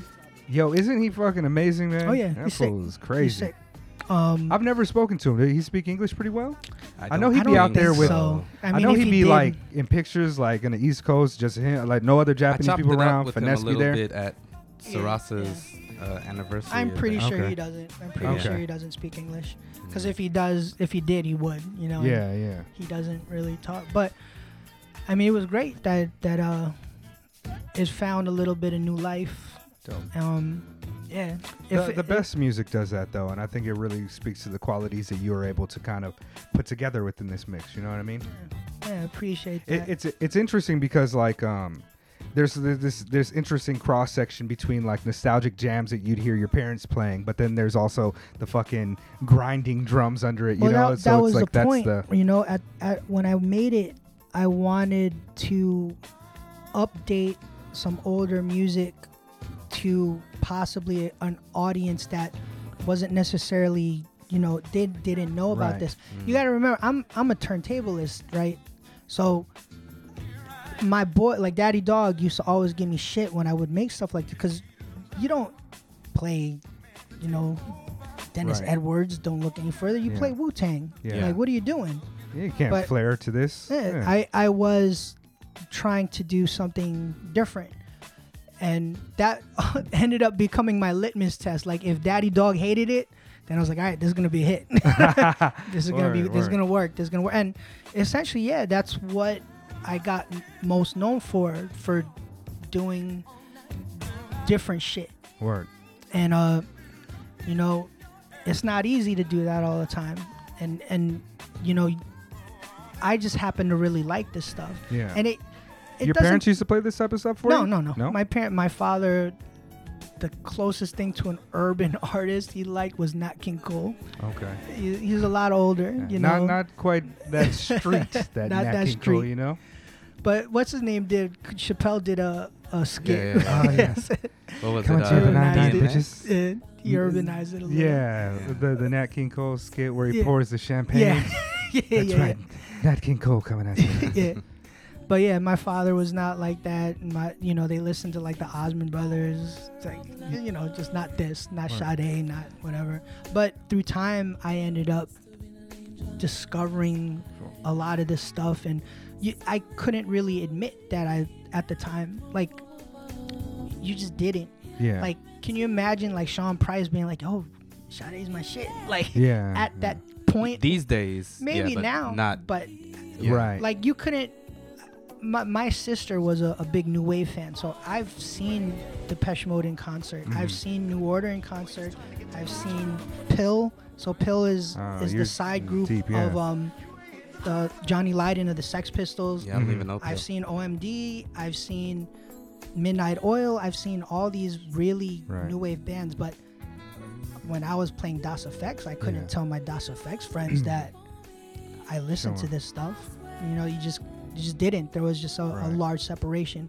But yeah, back then, at the height of Bucktown coming out, if at a Bucktown concert, all of a sudden he dropped Sade, I think right. I would think be a little tough. a lot of I feel like a lot of the R&B stuff didn't really get accepted in until like the mid-aughts is when people started feeling like, oh, okay, like, I mean, like this track in particular, my parents played Sade, but I began to have more of an appreciation of it when Doom sampled the shit, when Doom flipped the shit. Like, jazz was like allowed, like you could enjoy some jazz music, but I wasn't really on some Teddy Pendergrass shit. When I got super into Sade, but yeah, it was a little bit later in my life. Yeah. Like I'm curious because I grew up, my mom is Filipino, which comes with a mix of races because just the way that the country's focused. And she's the first person in her family to come to the United States, and my dad is, Black Native American. And so I had like my mom was always singing karaoke in the house. We used to have laser discs. We used to have the tape shit, right? And so my mom would sing everything from like Simon and Garfunkel to Beatles songs to, soul and even Bob Marley things. And so a lot of my, you're gonna have to come in. A lot of my musical sensibilities were based upon those things, you know what I mean? And I grew up around like a lot of Filipino folks. I got like 1,000 cousins that aren't blood at all. Did you have those type of experiences in New York? Because I didn't. To be honest, I didn't know Filipinos was in New York like that. I definitely don't think it was of the same level as it is in Cali. I think it's a different level. You guys already have a little more established situation. There was a Filipino scene, but honestly, I think what set me apart was that I wasn't really part of that scene. Okay. I grew up with like the Filipino American Association and like going to parties and shit all the time. 100%. There was like that mobile scene party and thing, that there was something that happened in New York, but just again not on that same level. Yeah, not on the West Coast it was like different. It was but from what I gather too, though, the outside urban, it was respected, right? It wasn't entirely a separate entity from Bay Area culture, from Bay Area DJ culture. Right. In New York, I don't know if it was quite the same because it did exist. But eventually what ended up happening is like the Filipino scene just, okay, well, we party with everybody. So they just went. to where everyone else was, as opposed to like there still is an Indian scene. There still is a Korean party scene. You know, they have their own DJs. They literally just play Punjabi music, and the Koreans they're just playing K-pop and blah blah blah. And they're, you know, Camilla will never DJ, or the Spinner will never DJ in the Korean scene, you know, and vice versa. So that it's a little different. Not until he gets those anyongs down. Right. So it's a little different. So I don't know. You know, the people I was with Tony Touch. I was with, you know, we went to Rocksteady. Yeah. You know, we didn't have a separate Filipino b-boy scene. Especially me. I was the one in the Fit Platoon that was connected to Fat Beats and all that world. Rolly and Daddy Dog and Cotton Candy were part of that Filipino party scene. I wasn't. So, you know, I ended up getting known because I knew them, and they ended up getting known because they knew me. It's so like there's a you know, being a Filipino person myself, I kind of pay attention and you know, had these experiences being multicultural. There's a really interesting thing. There's been studies shown that Filipinos, of all of the immigrants that moved to the United States, most likely to have interracial marriages. You know, we're always like a very community-based peoples who accept other people in. So you'll have like all my cousins like Filipino mom, you know, white dad, black dad, Filipino mom. And it was always like really multicultural. And a lot of us didn't really identify as being Asians. You know, we kind of more like Pacific Islanders or something in between. I wonder how much of those kind of cultural values that we had as Filipino people are reasons why those mobile DJ scenes blew up, or reasons why that Filipinos gravitated towards turntablism. Because you know, if you look at turntablism, man, a lot of the greatest turntablists of all time just happen to be Filipinos, and it's fucking weird to some degree. Like it's a source of it gives me a sense of pride, because, you know, like I'm proud of that heritage. But like Qbert, fucking Babu, all of y'all, fucking Mixmaster Mike. It's just like the list is you have probably like of the turntablists, like there's probably like 30 or 40 of them who just happen to be Filipino people. Well, especially at that growing point of the turntablist scene, I'm sure 100% that I mean, shit, I'll speak from my own. The reason why I got into DJing in particular, as opposed to becoming a graph writer or a rhymer or a b-boy, was because I saw Shortcut. Sure. Like, that's it. Like, plain and simple. That's why I decided DJing. So that, I mean, absolutely, that's you know, when one reaches, it's very easy to kind of see it and be like, wow, I could do that too. Sure. You know, and the point of pride thing is just, I think, a natural thing from, you know, anyone. That's why, you know, you celebrate the first black, you know, Panther. Right. Yeah. But like, you know, recently, I don't know if it was Harvard, but somewhere had like the first black valedictorian or blah blah blah blah blah, like the first Latino, first blah blah blah, first. Those are all important things. Representation. Representation, well, especially when you are underrepresented. Right. And I mean, so to me, like, you know, Barack Obama's politics aside, like the important thing for that is that, like, my nephew's son sees that and says, "Yo, black people can be the president." Like that wasn't something that we ever thought was possible growing up. And if a Filipino person is like, you know, when I was like, "There's no way. There's just no way." Yeah.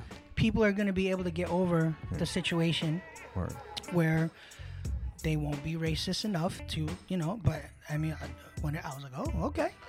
We've progressed a little bit. Are you like really, do you like cook Filipino food and shit for yourself? I can, but that, you know, that's one of the things about Filipino food is it's like one pot cooking, right? You just kind of take everything and you put it in. You want some afritada, sinigang, fucking adobo. I was gonna make some afritada today since you were coming over, but I just didn't have the time. All right. Yeah, I'd like to freak it a little bit. When I was younger, I wasn't much of a foodie. You know, I ate for sustenance. I grew up in McDonald's. Like I'm It's terrible. I love McDonald's, man. Dude, I just had it last night, even though I'm not supposed to. Yeah, I had it this morning. Shout out to us. You know what I mean? We're not terrible. even sponsored by McDonald's, but It's we'll give them terrible. that. Yeah, it is terrible. Oh, it's a bad idea.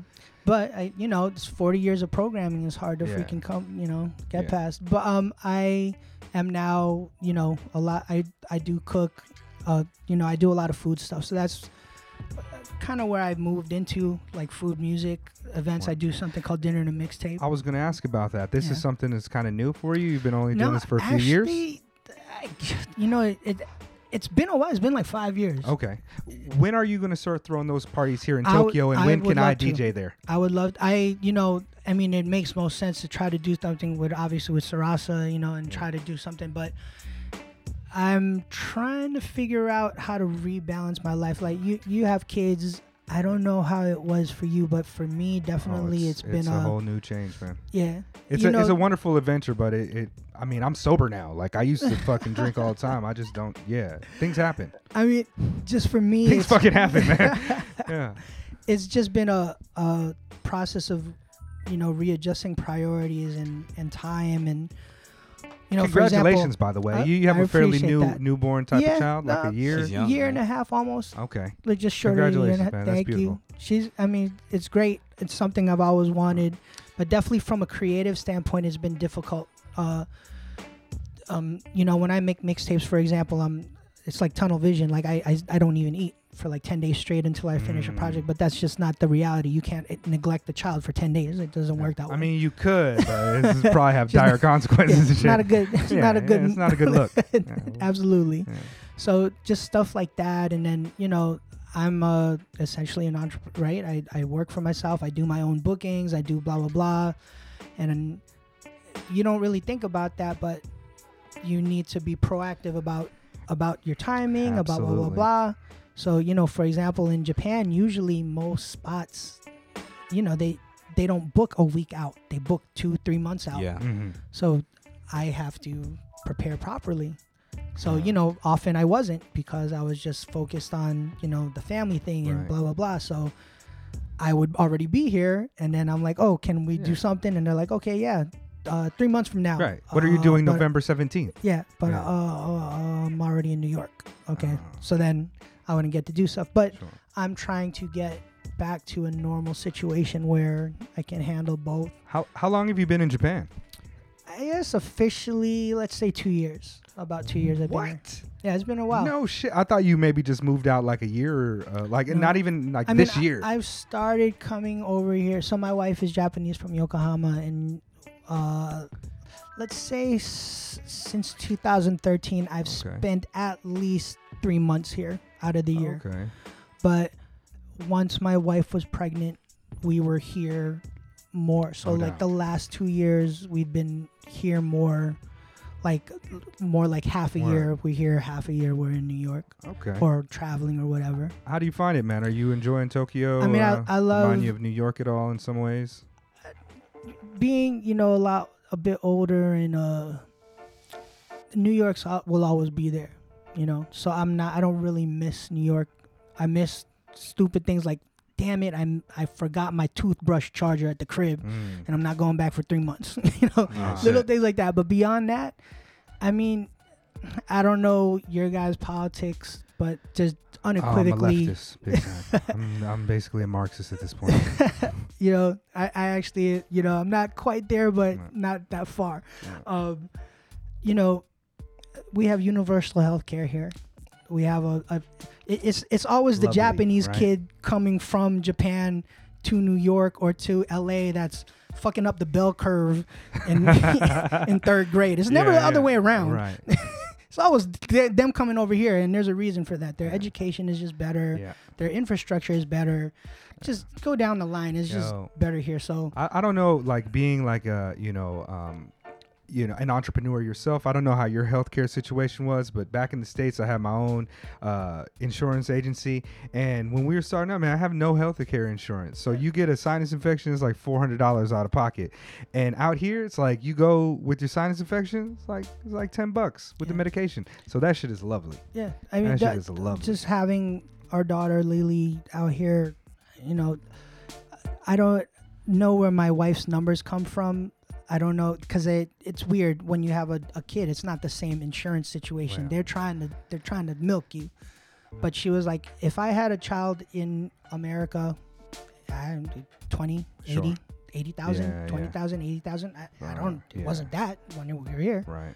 So just all those little things. You know, I know it's so interesting. I know a lot of Japanophiles, like Scheme. Yeah. He loves Japan. Oh yeah. You know, That fool is basically Japanese at this point. Shout out to Scheme Richards, man. And I think there's I hear more of that than the opposite situation. Speaking of kids, my daughter is just coming in now. I heard it. But I do hear some other stuff every so often about. Obviously, this is a homogeneous society, and one of the more interesting things is like white supremacists love Japan because this represents what they feel America could be if they were homogeneous. Which you wouldn't think that, but no, they love it. They love the country. Yeah. I personally there's also a little bit of white worship that happens out here with Japanese culture that's a little strange. Takes getting used to if you're a person of color. I don't know. I haven't seen the white worship. I've seen, colorism. That's everywhere, unfortunately. Yeah. Filipinos do that. Everyone does it. Yeah, definitely. But, Goku turns into a super Aryan. Yeah, that's beside the point. I'm just saying. That's true. That's mostly a joke, but, But, yeah, there's a little truth in that, yeah. I personally haven't ever had any issues like that. And I know they know I'm Gaijin. I don't look Japanese. I haven't. You might, if you were in Okinawa, you might be, of course, like in Okinawa. But that's Okinawa. Okinawans have their own issues with the situation. My wife is Okinawan. Yeah, so there's a lot of people say she doesn't look Japanese, and I see that. Yeah. Because she's an islander. They're just island, you know. Same thing with the Taiwanese from real Taiwan. They look more like we do than they look like Chinese people. So, that's just going down a whole another rabbit hole. Just as a whole. You've been enjoying yourself. Yes, absolutely, 100%. And, it's easy to badmouth America in certain aspects. And rightfully so, too, yeah. So, yeah, but, being from Queens, I don't know if you know a lot about Queens. Queens is like literally the most diverse square area. This is all facts. This is all facts, too. Like you could get Peruvian food, not just Mexican food. You want Peruvian, you want Ethiopian, Ecuadorian, you want you want Filipino, you want Okinawan, you want, but you can find anything there as opposed to, Texas is just Tex-Mex or blah, blah, blah, just whatever. Yeah. And that's somewhat unfair now too. They got Viet Cajun out there because the Vietnamese are so big out there. Yep. But me being in Queens, me personally, for the most part, everyone kind of gets along. Word. I don't really know. I guess unfortunately it depends on circumstance. Twice I did road trips across the U.S. and for the most part, in my experience, people are people. No doubt. And of course, if you're unlucky to be in the wrong situation, it could be just whack. Yeah. Sometimes life is hella whack, man. But I think that all of us are really doing well out here in Japan, and I'm happy to know that somebody like you is out here for the culture, and I'm really looking forward to seeing you throwing more events and being more involved in the scene out here. That is the plan. I'm hoping, so I got to do Speakeasy with these guys. That was amazing. I hope we get to do that again. Much appreciated, definitely. And I hope to start a couple of more things out here or to do some more stuff. Yokohama's pretty popping, man. Yeah. I work out there once a week, and I love the area. I think if I would move to Yokohama before I moved to Chiba or Saitama. Get down there, but I know a few people who go out in Yokohama and. So the party scene. Yeah, there's stuff going on out there. Hero King has a restaurant out there too. Does he? Yeah. He has a restaurant out there. I mean, they've got their own really clubs. Dope and shit. He's big in the b-boy scene. Tokyo. Well, I mean, one of the Deadly Dragon Sound is from Yokohama. Like, one of the most respected sound systems in the world. Yeah. From there. And I mean, it's closer to the base too. No doubt. bases. Oh, okay. Yeah, I never thought about that. Yeah. It's really dope, man. Yeah. Well, yo, so let's hit him with some temperature check type questions and some other type questions. I actually got a question from one of the homies who's out here, a DJ. Shout out to Phil, DJ Phil So Good. And Phil says, what artist, musician is a guilty pleasure? Oh, I mean, I've literally made guilty pleasure mixtapes, so you know, whatever. Are you a Coldplay fan?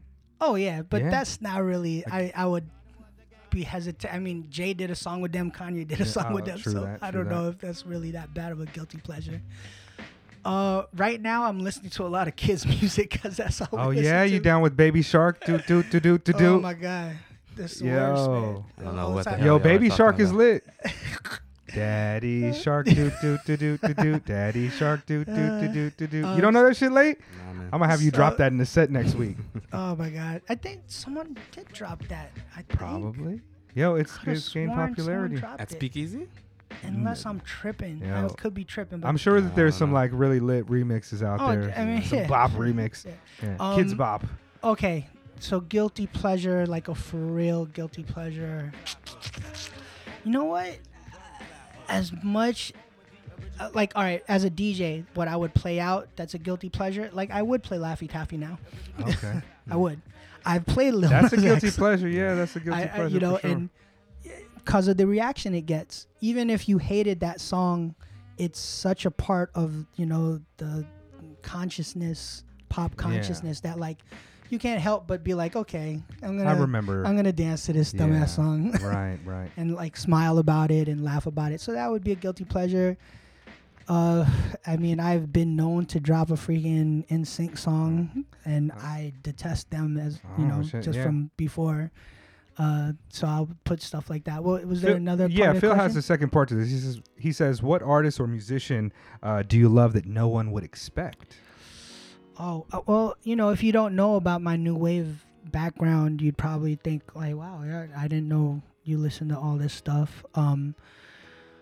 Does Agent Orange do the song "World Gone Mad"? Agent Orange? Man, I'm the worst, man, with names. I don't know. Like when you were saying like the first couple bands you named, I was like, yeah. But then when you got the pill, I was like, Yeah.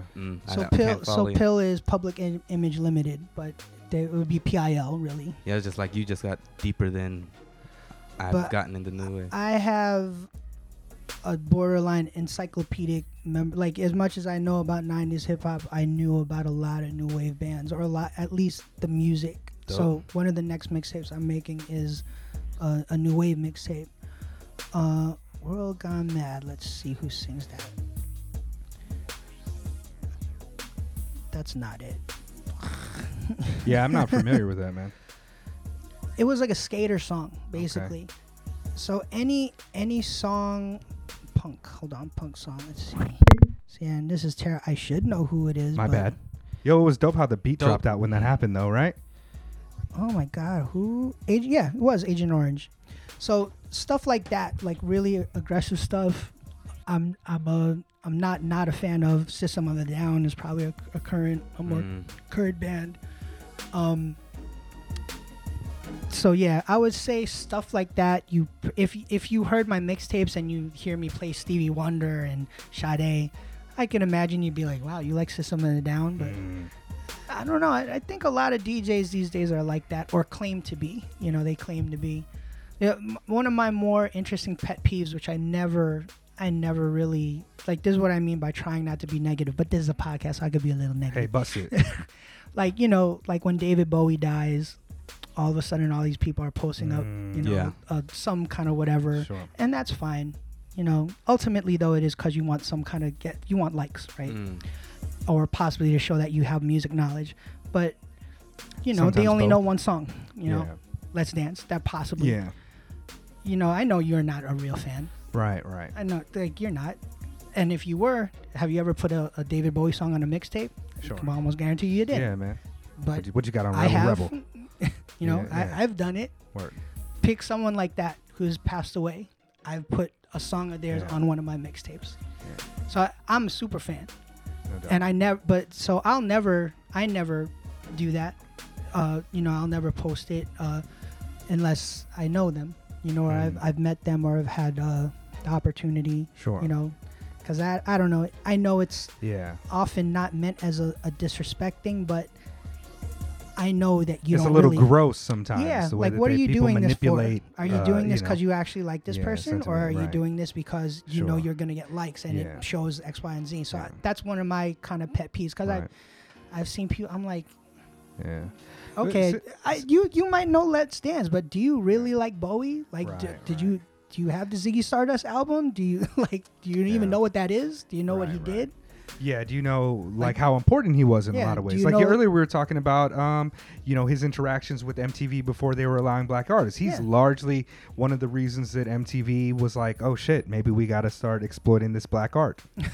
You know what I mean? But he was there as an ally early and Oh yeah, you know, so very really much just so. I mean, really dope to guy. people, if you know, I didn't learn this until I watched. You know, there's been after he passed away, but like Luther Vandross was one of his background singers. Word. Like, how are you supposed to know that? Yeah. Yeah, Like, when you exactly. do know that, like, oh my god, Yeah. wow, He was that's an freaking incredible artist, He's a man. real one, man. Word. Oh yeah, That He was- New York scene was fucking nuts. What about I'll ask you later off mic about it, you knowing this band. But let's see. What about your give me some of your favorite MCs of all time? Or how about Oh. this? 16 years old. What's your favorite rap songs? Oh. Whatever is your favorite MC? okay. When I was 16, I'm still in high school, right? So I mean that would have been easy. That like you know, What is that like? 88? is it? I don't know. Like, what did you say? How old are you? I wasn't aware that there would be math involved in Okay. How old? What year were you? 16. I was 16 Well, in 98. I just turned 45. Okay. So yeah, you're like around that time, 80, 87, 88, 87, 89 is Okay. your 16. So The first golden age. that I consider. I didn't just one. Did you say like Run DMC was? I never considered Run DMC a golden era. of No, hip-hop, but- 88 is like Marley Marl. Yeah. It's the fucking Juice Crew. It's Some Actually, people li- say Rakim, like it's- Native Tongues. Yes. To me, Wu-Tang, so to me, but I feel like that was also like well, I subscribe to the three the golden three ages. golden age- Okay. Yeah, that was the first one in my opinion. I mean, if you do it from that, I could see that being that. what's because the third one? post 97 to the underground era, about 2002. or 3 stages, I could see that. It's 88, 89, late 92 to 95, and then about 97, the underground era.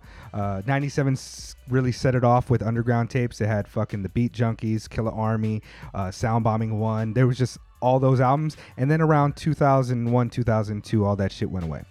But yeah, that's what I subscribe to. I mean, What that's is that not a- like? Reflection, Eternal, Black on Both Sides. All of that ruckus shit. Yep, Yeah, Raucous yep. That's era. I could that's. see Raucous era being Mhm. considered a golden era. Yeah. I get it. But it was a golden era for like underground hip hop, not so much mainstream, because it was like No Limit. It was fucking Ghetto Superstar, Wyclef type of shit. Yeah, I it was could a whole see different endeavor. Yeah, that was But- still shiny Suit, time. yeah, that was a shiny suit era Yeah. for sure. I could see that. But I guess like for me, the reason why it was called the golden era for me was that was also the first viable it wasn't just Run DMC making money Yeah. or the ability or just like a universal appeal. Mhm. I guess I could be entirely Yeah. wrong because I was in New York, but like Run DMC was big because they were the first, I guess, pop. They Yeah. did do the Yeah. song with Aerosmith. Yeah, and yeah. I always forget about that. Mhm. So they do this song with Aerosmith. They They were create this huge, rap rock genre. worldwide huge. Yes. Oh, 100%. Worldwide huge. But yeah, for me, that golden era was also just this. Whenever people would ask how did I get into hip hop, I would always mention 3 things that happened in 1988. So De La Soul comes out with an album. Mhm. It Takes a Nation of Millions. Public Enemy comes Mhm. out, and Slick Rick comes out. Mm-hmm. So those 3 things are almost like representing. So what you got De La with the consciousness, you got Public Enemy with the militantness, and then you got Slick Rick representing like, let's party. Yeah. And that's why to me that era is this golden era. Mm-hmm. And then also the lyrics changed, the social conscious, even the music became I mean, if you listen to like We Got the Jazz, like that's significantly different from like Yeah. a Rakim Mm-hmm. like a Cool G rap song. Yep. The Like, whole style changed. you There know, was such a explosion of biodiversity within hip hop music during that era. Like the technology caught up to like the creativity, and it spread so people could just make shit like a little bit quicker, man. Like, like the advancement at that era was like fucking hyper speed. yeah. Yeah. I So mean, that's like that's the other thing. everybody, and nobody sounded the same. That's It's a good way to, crazy. but like at hyper speed, all this was happening in this very, very short period of time. It's like You know? really, really 88 is like the golden year because Yes. it was like it just like there was this really crazy explosion. It was like the Precambrian explosion. Like all of a sudden, Isn't that there's when this life. Marley sampled? Yeah, that's Marley. Complex did this list, and they got a bunch of guys together. Dart Adams, Sean Sitaro, a lot of really credible academic types, and they were talking about the most important producer of the year that year, Marley Marl. And- Well, I and mean, he created. He's the one that started sampling single drum hits and putting it together. Like he's the father of that. So Interesting. it's crazy, man. It's Yeah. crazy. So yeah, that's I forgot what the original Well, question you was. basically kind of answered it with those 3 albums. Like those are all. Do you remember the first album you bought with your own money? Oh, not with my own money.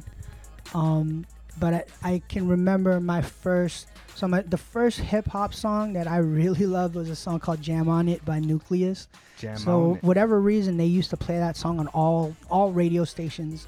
There wasn't a hip hop radio station. That song would end up on radio stations, and it was a song by Nucleus. It was closer to electro sounding beat, like Planet Rockish. But I don't know, man. That song just I used to rap it all the time as a little kid. Then, oddly enough, my pastor's son, pastor's kids usually have this reputation of being like Yeah. badasses. I think I got it. Hold on. Yeah, this. Doom, See? doom, doom. Mm. Everybody knows this. Yeah. Yeah. You like Tron. Who sampled this? Oh no, the game sampled this on one of his albums. So I remember singing this song all the time, just whenever it would come on the radio. So of course this led me to liking beat like b-boying. This was on the Breaking soundtrack and shit, There right? you go. So that's probably why it It's was hip-hop, also yeah. being played a lot. So then This is like West Coast electro type of sound, like Mm. fucking Egyptian Lover. Yeah. type Probably of in that hip-hop shit. documentary. so it's probably a little slower, Yeah. right? Egyptian Love is significantly faster. Yeah. Sure. So my pastor's kid gave me Follow the Leader, Eric B. and Rakim, and NWA. Oh, shout out to the pastor's side kid. Yeah. And that started thrusting me toward like the current hip hop. And then basically a lot of my hip hop knowledge it came from church. So most people who go to church, they go to a Chinese church, to a black church, to a all white church. I don't know. That's just how it is, right? I didn't. My church was literally, there was a Pakistani family, there was the Filipino families. You went to There- Catholic church? No, Okay. and that was another thing. I'm not Catholic. Strange, I'm okay. For a Protestant. Filipino family, that's I'm strange. Methodist. That area of Jamaica, Queens, where all these cats is from, it was in Jamaica. So, I guess at one point Jamaica there was more white folk. So there was the white Yeah. folk who went to my congregation. White flight would happen years later. What ethnicity was the pastor's family? At one point they were white. There was a pastor my pastor's Yeah. kid. So he was half Filipino, half white. Word up. And then there was. Did you go to school with anybody notable? Like when I talk to some of you New York cats, to be like, "Oh yeah, I went to school with fucking Vastair, or I went to school with Sky Zoo, or you know what I mean?" So. Or did anybody I go think to your school? Some of the reasons why I was able to thrive on the other side of things, like the more branding stuff, like the hypey stuff, a lot of my homies ended up in positions of power. Nice. So I think. Do you guys know who Dao Yi is? So Dao Yi, he does a label called Public School. I don't think I do actually. Public School. He ended up being Public School. There's two of them, Maxwell and Dow. What up, y'all? So they actually ended up becoming, I guess, the creative director for DK or Donna Karen. I'm not sure. There's different labels, right? It's either DK or Donna Karen, one or the other. They're very well respected in this, you know, just in the fashion streetwear scene.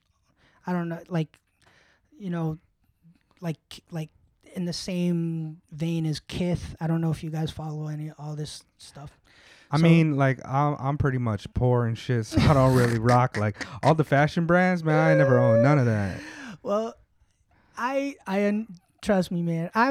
I was a weird cat because I was not a sneakerhead. I was turned into a sneakerhead. I'm not like that. That got to you. Yeah, they My wife turned tried to me do that into to a me. sneakerhead because I ended up getting sponsored by Adidas. I liked sneakers, but I wasn't like that. Like, I was good with getting the cheapest ass fucking pair of sneakers and rocking them till freaking the wheels fell off. That was totally fine with me. But About that life right now. dude, I think there's nothing wrong with that. You know, I'm actually worried about our culture because, you know, a lot of it is just show and it's just unnecessary. You know, and I'm guilty of it myself. You know, when I wear the, you know, I've worn $1,000 sneakers and that would give me like 10 pairs of sneakers. Dude, trust me. That's why I'm actually really cognizant of that now. You know, even I fly first class very often, but that's because I have so much. That's a flex. But no, that's dope. But it is a flex. But I also kind of realize, like, you know, I don't actually drop 10,000, that 10K for these flights. It's because Adidas is like, no, it's because I'm like diamond status on Delta. Oh man, you got those frequent flyer miles, you know? Okay. And so, you know, I always mention, like, yo, Those I'm 5 days I'm not trying to flex on you. Yeah. You know, on that Jay-Z tour paid off. Kind of. Yeah. Things like that when I was on tour, when I tour myself, and just building status and being smart about that. And that it has its privileges. Hey, man. But I always kind of posit it because it is important to me. You know, like, I wasn't poor, but I've stood in line for government cheese. Like, and when I flex, when I do that, it's not to freaking make you feel bad. I want you to understand. Like, yo, I've slept on floors.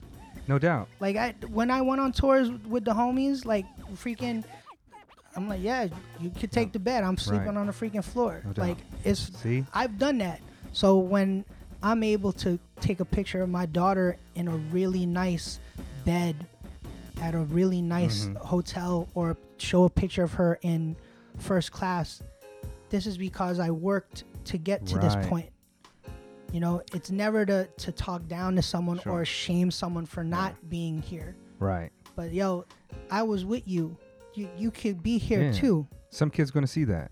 I hope so. And be like, I hope word. so. We were talking about representation, and you know that's kind of what it is. Like, sometimes it takes seeing, you know, a person like Jay-Z become a billionaire to make somebody realize they could do it too and shit. 100%. And we have more examples of that now. But I mean, we also have the inverse where people are doing those things and it makes people feel bad about things that they don't have. You know. Well, I mean, actually, absolutely, we have this shame. Especially with the body image type of shit 100%. nowadays. Like, yo, your sneakers, what are those? You know, all that stuff is meant to shame a certain situation, and I don't know. It sucks. It really. I don't even know how we ended up over here. But what were we talking about before? Well, who knows?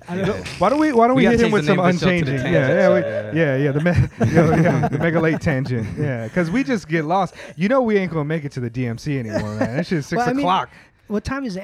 I think it ends at 9, maybe. Yeah, take about an hour to get there. We'll talk for like maybe a half an hour more. We got a couple questions. We should be done in like maybe 20, 30 minutes. All right. Sorry for talking y'all. No, we good. Man. I might need to get something to eat after this shit. I'm definitely down for that. We could do that. Yo, I didn't send him any of these questions in advance, so he didn't have time to it. Yeah. Favorite member of the Wu-Tang Clan? I mean, he's not my favorite, but I always make this analogy, like basically in the Fifth Platoon, I was the U God. You got What? Really? That almost sounds like it's like self-deprecating to some degree. But I guess- like You Got a lot. But I mean, I'm wondering why that parallel's there. Well, the parallel for me was because I had for the guys who don't know who my crew is, it's myself, DJ Cutting Candy, DJ Daddy Dog, Rolly Roll, Doughboy, Vinrock, and a kid named I Emerge. So I Emerge is he's younger than you. I know. He's a he nuke. came significantly later, and he was also the Jewish member of our crew. Oh, okay. Representing the Yo, chosen people. Cutting Candy. You said she's Filipino as well. Oh yeah, I everyone's didn't know that. Filipino. I didn't know that. Everyone, even Daddy Dog is. Oh, I'm sorry. Doughboy is Korean, and Daddy Dog is Filipino Arab. Okay, Filipino. Yeah, I mean that's how I rock it. That's Filipino, Negapino. He definitely. Filipinos also do the one drop, bro. Yeah. Well, Filipinos is like, yo, if you come eat, then you're a family member now. Oh yeah. Yeah. Like Sure. black people, like one drop. One dropping in Claiming Filipino. that. Yeah. Oh, yeah. You're I black don't know. now. I think if you eat enough lumpia, you get like automatically and shit. Yeah. I think Yeah. they're pride. Yeah. You have a lot of pride in if you're half Filipino, cool. Yeah. What's dope is that you'll meet Filipino people and they look like full black. They look like my cousin James. He looked like a white dude. When I first met him, he had a big Filipino shit on his arm. I said, "Oh shit, I didn't know that you." He had the Filipino stars from the flag on his arm. I was like, "Yo, I didn't know you were Filipino." He's like, "Oh, I'm not. I just thought it looked cool." And then I found out, and I was like, "Oh, that's crazy." He's like, "No, I'm really Filipino." But he looks like a straight, like a non-assuming That's white right. dude, you know. That's funny. And that's the thing about Filipino folks. Like when you said you're Filipino, I was like, "Are you Filipino and black? Are you Filipino and something else?" Because we look like anybody can be sometimes. So. Yeah, for sure. You So- Filipino late? You know, you can tell me about that Might shit. be. Hey. Hey, you know they used to be called the negritos of the mountain, man. Might They used to be. be a straight black. So the original question I remember this My time bad. was Thanks for bringing it back. Wu-Tang, Yeah, right? yeah. So You got. the reason why I say that is because, the only reason why, and I'm trying not to. I like you, God. I've been fortunate enough Very to deal dope. with him in person, so I'm not dissing him. But I mean, let's just Peace to face the facts. When you're in a clique of the RZA, the Jizza, the Old Dirty Bastard, Inspector Deck, blah blah. He's the last person on the Yeah, list. yeah. I right? mean, he is yeah, yeah. and It's I'm like sure being Hawkeye. In the Avengers, it's like, Yeah. it's like my arrow he's game is still super cool. tight. he's still Hawkeye cool. is better than you. Right. But there's the God of Thunder with us and shit. Yeah. Yeah. You know? Unfortunately, he's gonna be last pick. It's Sure. just, and I was that dude as far as turntable skill set. So Rolly Roll, But had you're to also battle- kind of like the Voltron. You're like the Black Lion too. You're kind of like the head of Yeah. the crew, though. yeah, they internally that was known, and I think just through time, I think I've proved more than enough that I'm not just you, God. Yeah, you ain't Hawkeye. But as far as the battle scene goes, I mean, you could see it. Like if at our height, no one cared to see me. If Rolly's there, if Cutting Candy is there, Doughboy. So Doughboy's claim to fame, or one of them, was like he was the first person to be able to do the flare scratch on the East Coast. He was a beast. He was. That's crazy. He was a real actually. beast. That's fucking crazy. Even that. So Daddy Dog, unfortunately, suffered the same fate as me. Like if you're gonna choose X, Y, and Z, all right, we can only bring two people. Okay, Rolling Candace. Sure. Okay, you gotta get Vinrock. He's the two-time ITF champion. I was telling Late that this is kind of an interesting thing about the 5th Platoon is like you guys were super dope during the age of like incredibly dope people. It just so happened that like you guys are competing against like the X-Men. You guys are competing against the Invincible Scratch Pickles. And it's like you guys weren't bad at all. You guys were the top of the class, the cream of the crop, but you guys were like third. Yes. You know what I mean? I used to actually tell people this. I don't know if it's it's kind of like middle child syndrome. We're the only clique. We had to fight the X-Men. We had to fight the members of the Scratch Pickles. We had to fight members of the Beat Junkies. That's Then fucked on up. the other end, we had to fight everyone who came after us. The like A-Track's clique, which wasn't the Crash Dummies. Oh my God, the Allies. So we had to battle the Allies. Members of our crew had to battle those guys. We had to battle. There's another clique in Europe, and oh my God, I forgot what they're called. Not Scratch Mechanics. Tony Vegas was part of their clique. So that That's why I wanted Chase here, because Yeah, Chase, he would have remembered, yeah. And I should remember because these were friends of mine, but I'm a dick. I'm sorry, guys. I'm terrible. It happens to the best of us. So, yeah. So, and then when Emerge came around, he had to fight all the new kids. He had to fight all the... So, no one... The X-Men only battled for X amount of time. Babu only battled for 2 years. Yeah. We That's weird consistently too, right? battled Yeah. or had someone in our clique battling up to 2005. So, a good, almost 10-year stint where someone of our crew was involved in the battle scene the as top a top of the class, tier. yeah. But yeah, guess what? When we at our height, we had to fight the X-Men. Yeah. We had to fight the Beat Junkies. Yeah. We had to fight the Allies. And it doesn't. It's not just like for our listeners who aren't familiar with turntable culture. I mean, they're like. Of course, when he says we had to fight the X-Men, you think about the X-Men comic books, but it basically was like that, man. Yeah, Their fucking crew was we had to crazy. fight those guys. Rock Raider, fucking Rob Swift, Brolic Yeah. Arm, you know what I mean? Mr. Sinister, Yeah. Total Eclipse. Like, Those those were- dudes were not only pioneers of the craft, but they were also fucking, like, incredibly dope at doing it. Yeah, It was no, nuts, those man. were. I mean, those So were nuts. literally. They used to joke. I had a master's class, and those are the guys who taught me how to DJ. Yeah. So, those, that's like going to freaking Harvard, MIT, Caltech, all in the same. Like, Right. yeah, just go, Right. just have fun, and freaking. And then your professor wants to like whoop your ass. Right. Yeah, so we would have to fight all these guys, and now eventually someone has to be the loser, and 9 times out of 10 we were the loser. And I don't know how it affected everyone else, but I was always aware of this, and I remember actually when Merge finally won the DMC, he won it back twice. I wrote this like little email blast about because we are forgotten. Right. Ultimately, there are people who know who we are and have rediscovered us. Like, actually, for some reason, oh my God, the little kid from New Zealand who won recently. Only little kid I can remember is Oh Ryan. my God, I'm so terrible. Anyway, he reposted a video of one of my routines. I have no idea why. I really don't know where it came from, but he reposted it. And then Funkmaster Flex reposted it. Oh, shit.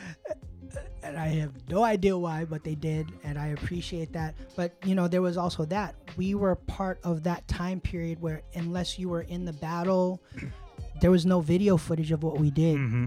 And I'm not complaining because there's even worse people. Like that era between Jazzy Jeff and Rob Swift and those guys. I mean, even the first DMC champ from the United States. Where's the footage? Right. There is no footage, Right, as right. far as I know. And DJ Cheese, I'm pretty sure he's the one who won it, unless I'm screwing it all up. But yeah, all that is just lost to history. Anyway, yeah, we definitely. I've always had middle kid syndrome. Because of Just I feel you. and not in a bad way. Like, I don't think that was my motivation, but I always noticed that, like, when you ask any turntablist, what's the 3 biggest crews? It will be ISP, Beat Junkies, X-Men. Yeah. And if they say a 4th one, it'll be the Allies who came after us. We will never really be involved in that conversation. And it's interesting because we were the ones who had to fight those guys. But does anyone ever remember 2nd place? It's really rare. Yeah, it's so interesting. But there's this new documentary series Losers. on. Yeah, y'all should be on that shit. Yeah, I mean, but it Losers- makes perfect. But it is that type of story, though. Yeah, it really is that type absolutely. of story. Losers was amazing. But yeah, people don't often remember. You said you're a leftist, so I assume if you're not a fan of Bernie Sanders, you at least like a lot of his I rock with policies. him, yeah. People never remember the 2nd place winner, and for whatever reason, people still remember Bernie. Yeah. I mean, Right now. like, Like, You know- did you remember?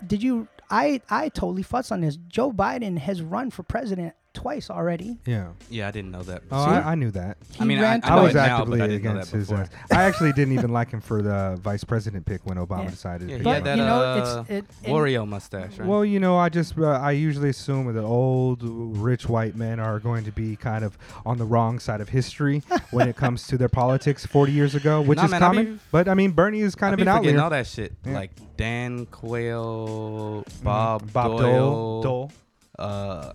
I can't even think of him, man. Did Dan Quayle run? I don't remember him running. I remember him being a vice president. Yeah. And he could have. So that's the thing. I don't even remember. So there's.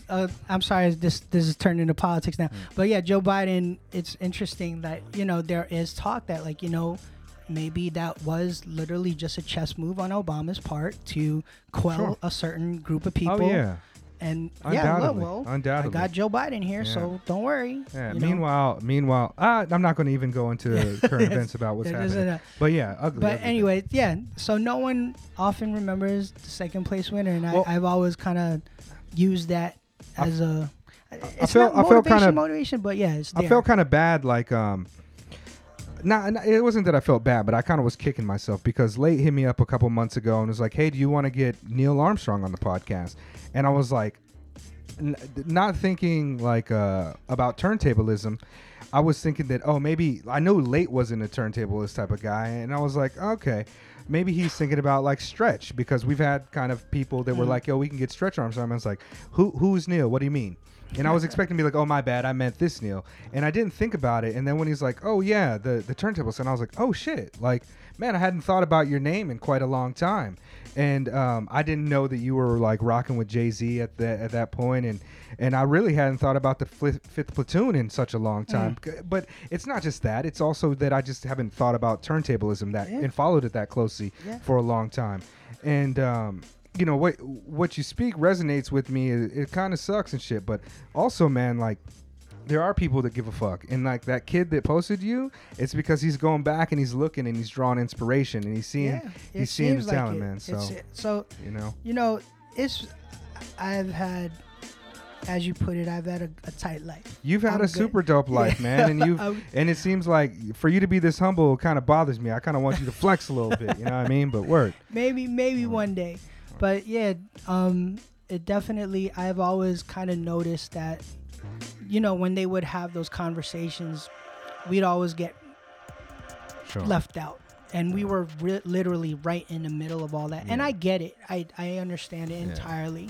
We were battling giants. Sure. But the people that appreciate Patrick Ewing, they appreciate Patrick Ewing. You know what exactly. I mean? He wasn't a bad baller. No. He was fucking great. But, Hakeem Olajuwon.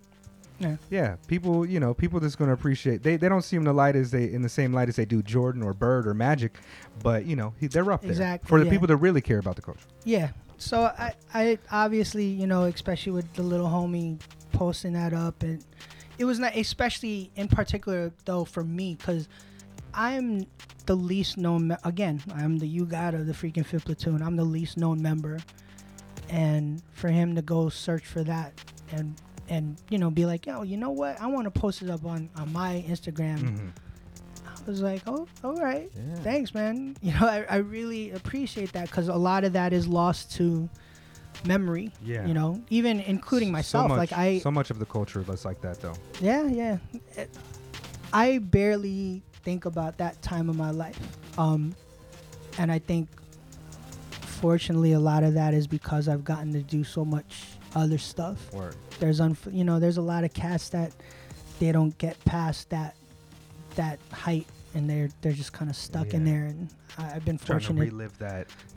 Those experiences and memories. And I that in the whole scheme of things of what I've done, like that cool routine I did once. Well, that's probably cool. Why you're not the old man yelling at a cloud. 100%.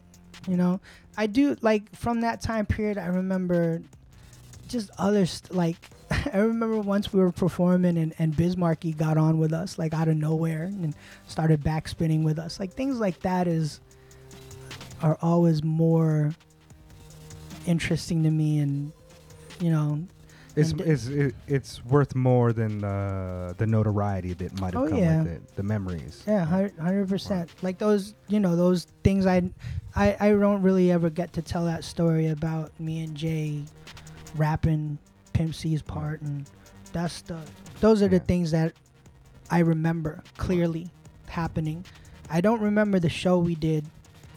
I remember the feeling, but I remember those kind of little things happening. And for our listeners who are wondering what story he's talking about, be sure to tune in to the 0.5 episode of this where we go off on a lot of tangents about Jay-Z. I don't have any more questions, Late. Should we hit him with just one more Unchanging and then be on our merry way? Two more? Yeah. Maybe two. Okay. All right. Kind of in the same vein of, you know, getting some acknowledgement, but maybe not from, you know, some current people. Who's someone that maybe you look up to, or you kind of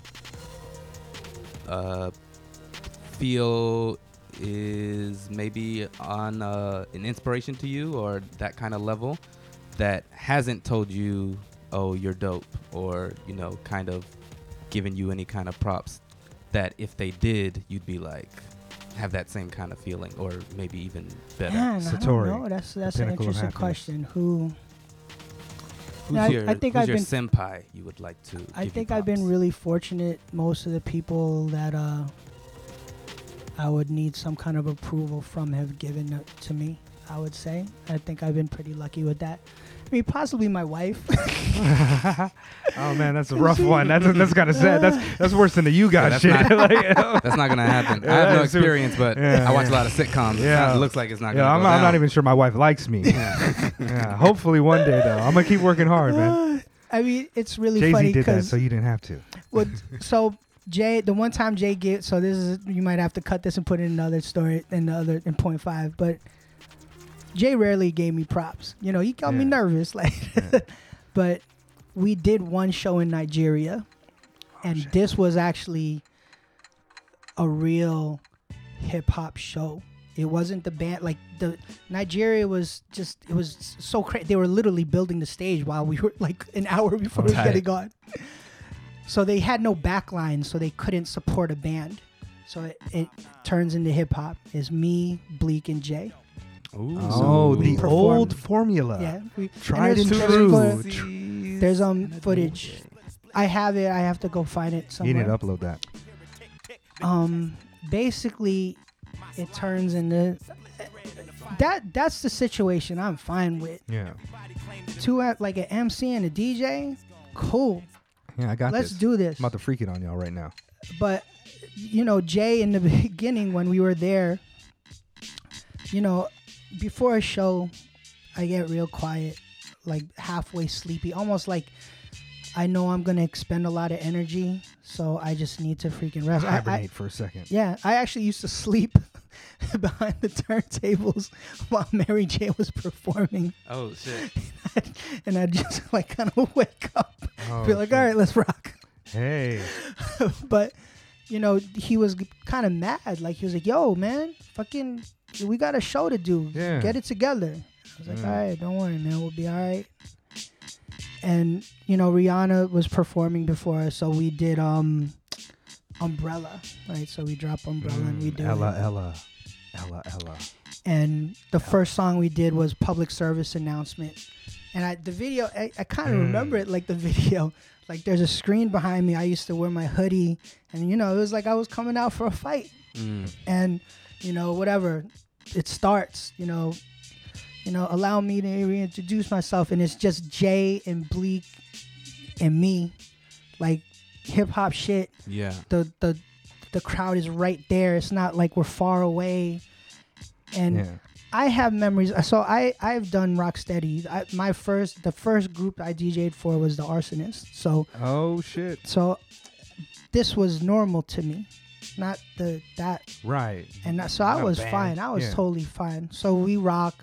I did mess up one thing. We were supposed to do 2 choruses for 99 Problems. I only did 1. See, I remember stuff like that.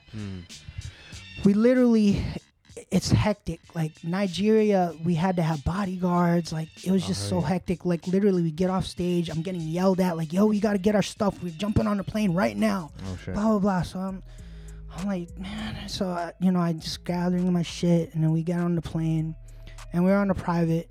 And I actually, when we went there, I was sitting in the back. So the other side of the plane, I go sit down, and John Manili. So John Manili at the time was Jay's manager. So John Manili is in the song A Billy. So he goes, you know, my Kissigliere is John Manili in there. That's John Manili. So John Manili He's like, yo, Neil, Jay wants to talk to you. Come up. So we go to the front of the plane. And you're expecting Jay to be like, yo, you did a good job. No, I was expecting him to yell at me and shit. doing something. What But happened to yeah. that second 99 Problems verse? For the first time in front of like everyone, so everyone's there. Malilia's there, Bleak is there all at the table. He pours out shots. He was like, "Yo, man, you killed it." I was worried for a Bleak second. said that? No, Jay. Oh, Jay was like, "Oh, you so killed it, have man." met senpai. Yeah, you did. You Yep. did. Did he have You shoes know? on though? Yeah. No doubt. Sorry, No he doubt. had shoes. Yo, when do you think the last time before that time Jay rocked like a intimate kind of set like that? Oh, just 3 people. I don't know. I technically before we were on stage with him, it was just Green Lantern and Jay. Sometimes they would have backup dancers, but it was. But I mean, he's still Jay-Z and like maybe an arena or something, right? Oh yeah. I mean, it wasn't that small. Okay. But it wasn't Madison Square Garden. It was a smaller venue. He's done that. Even when we were on tour, we did I think it's Chelsea Music Hall. I forgot. A small, maybe not a 10,000 person venue. Maybe it was like 1,000 person venue. He's done that for sure. So, yeah, the opposite of what you asked me. He did. That was one of the few times that he, in public and in front of everybody, is like, "Yo, I was worried about you, man, but you killed it." Now you're chasing that Beyonce co-sign. Well, B was always cool, so I didn't have to really worry about that. But he was definitely.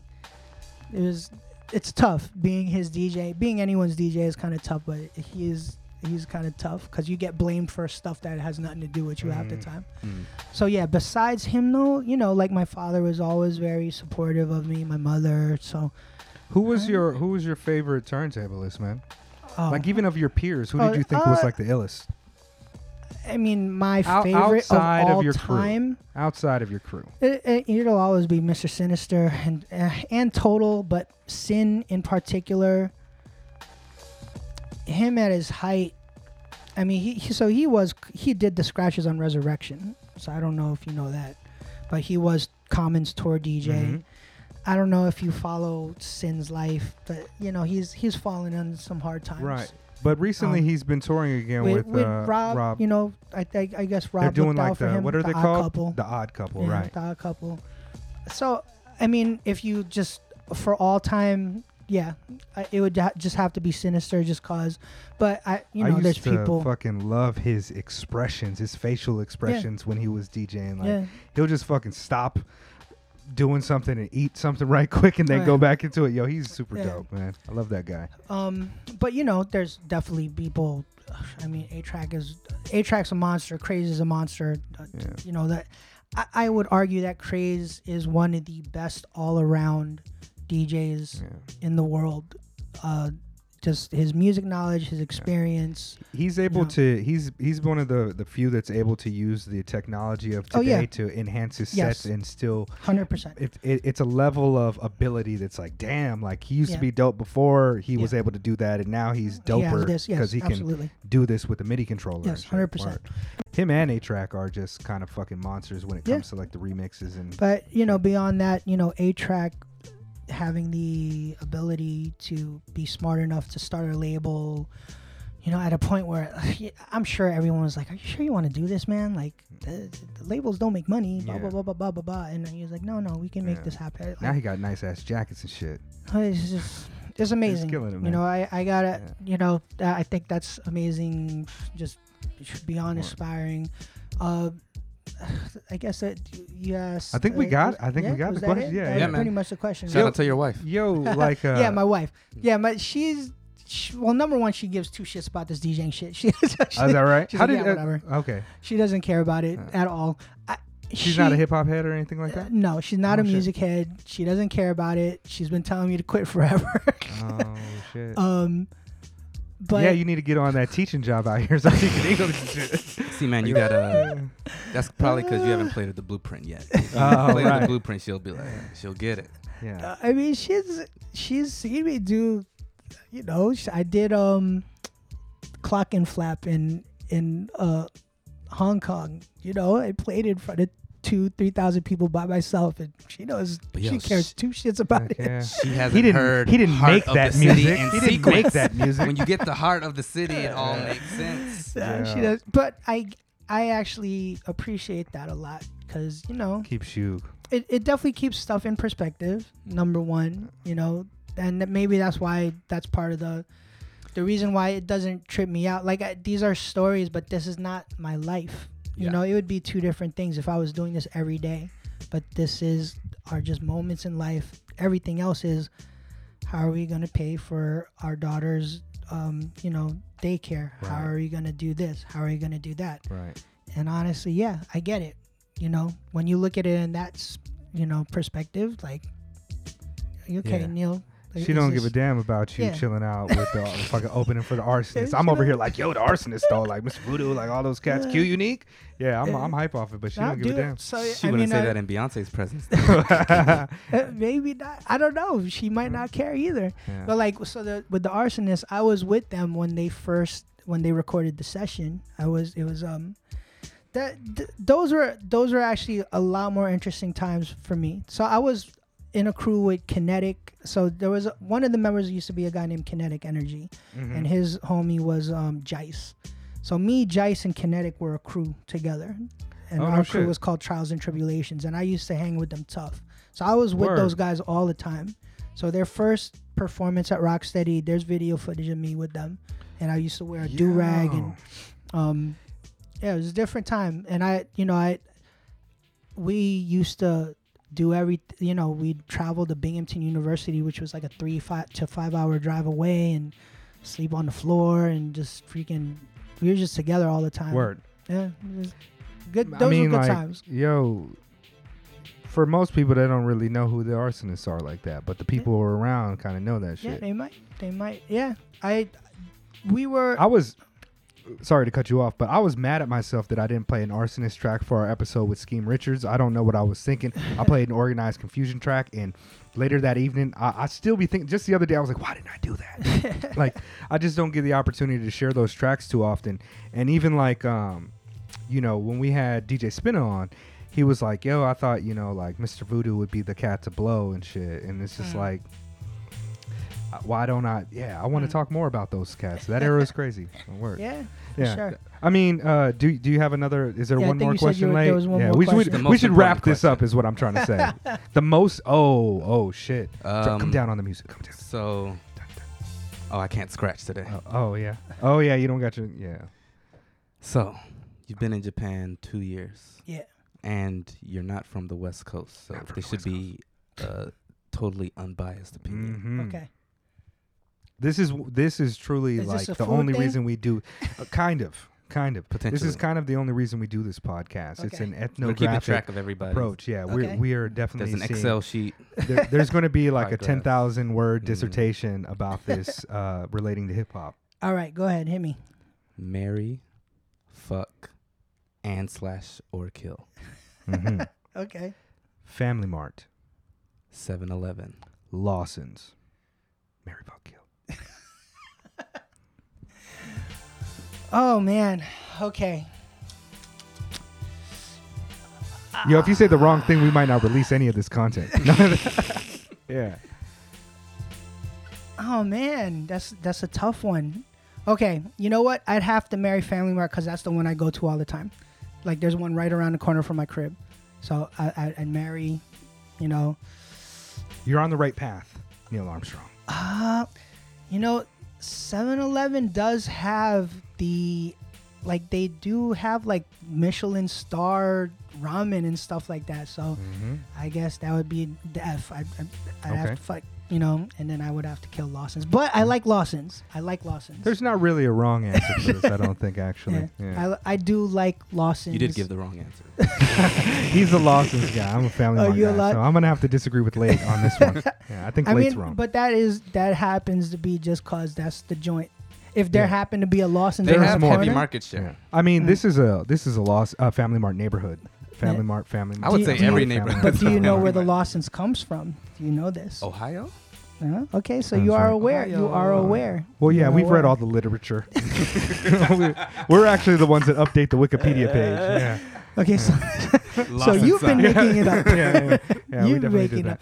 But no, there was a video about it. I mean, it's crazy. It's Yeah. that they took this, the milkman from, instead of. I don't know The- the details. But there's a whole little short about it, Yeah. and you can look at, and it's really interesting. They brought it over and obviously elevated it to an insane Yeah. point. Who You would have know, thought? Yeah. I think they Yeah. they're have more market share than 7-Eleven out here. So- Man, many times Which you has can the just most? be outside Family Mart. So Family and look Mart's at a the big corner and there's a Family Mart, Yeah. and you look across the street and there's another Family Mart, Yeah. and if you go down the street, there's 3 more Family Yeah. Marts. That happens a lot. It's almost Yeah. like for every there's like one one Lawson's for every 5 Family Marts. Yeah. It's like I would say. Yeah, I mean it is a trip, man. Yeah. That's some of the stuff, man. I don't know. I did a thing for Complex called Soul Origins, and they honestly they just picked me because I live in Japan. I guess I don't know. It was weird to do it because, like I said, I'm not. Number one, it's difficult to talk about sneakers in Japan and not talk about Jordan and Nike. It's almost impossible. I don't know Yeah. how big of sneakerhead you are, but I'm you know, somewhat familiar with like the scene. Hiroshi Fujiwara that's the H in HTM. Yeah. I don't know if you know and this shit. I barely know about it, but basically you cannot talk about it. The reasons why Jordan and Supreme are so big is because of what they did in Japan. Mhm. I Yeah, don't, man. I think that's I unequivocally. feel Yo, like there's a- sneaker culture is largely influenced by the things that no. they were doing in Japan. 100%.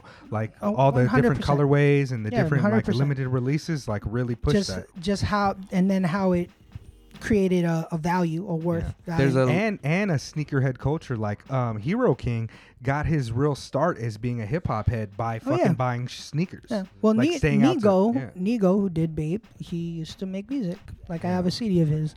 But why I brought that up, which I'm halfway forgetting now, is I did the thing for Complex, and I think they showed it at Complex Con. But basically, the opening, out of everything that they could have chosen to use, I did this opening thing. I'm walking around the neighborhood, and I'm like, all right, you see, like, all our the vending machines, right? You could go down the street and almost on any street, and if you want like coffee, blah blah blah blah blah, you could get that. Yeah. And I'm like, you can't do this like in New York. Or I said, I was like, why Some don't of we them have this in New York? Alcohol in them. Yeah. But you can't do it in New York because they'll get broken into every 5 Right. minutes. Yeah. Right. And like, I always wonder why. Yeah. Like, what's wrong with it? What's going on over here? What's going on over there that we are so destructive? We Scarcity. kind of talked about that earlier, is man. it- Just like is it culturally, like what you were talking about, like the monotheistic. Let's not do that conversation. Oh, again. right, right. But You're talking about spiral dynamics, intro Yeah, psychology. like- yeah. I don't know, different man. cultures, different way Because of it's thinking. not always scarcity. It's half the time it's some stupid ass teenager who's like, "Well, I want to just go break that. Let me yeah, go do yeah. that." We definitely do that too. Like why? But, But like, why? true, Why? yeah.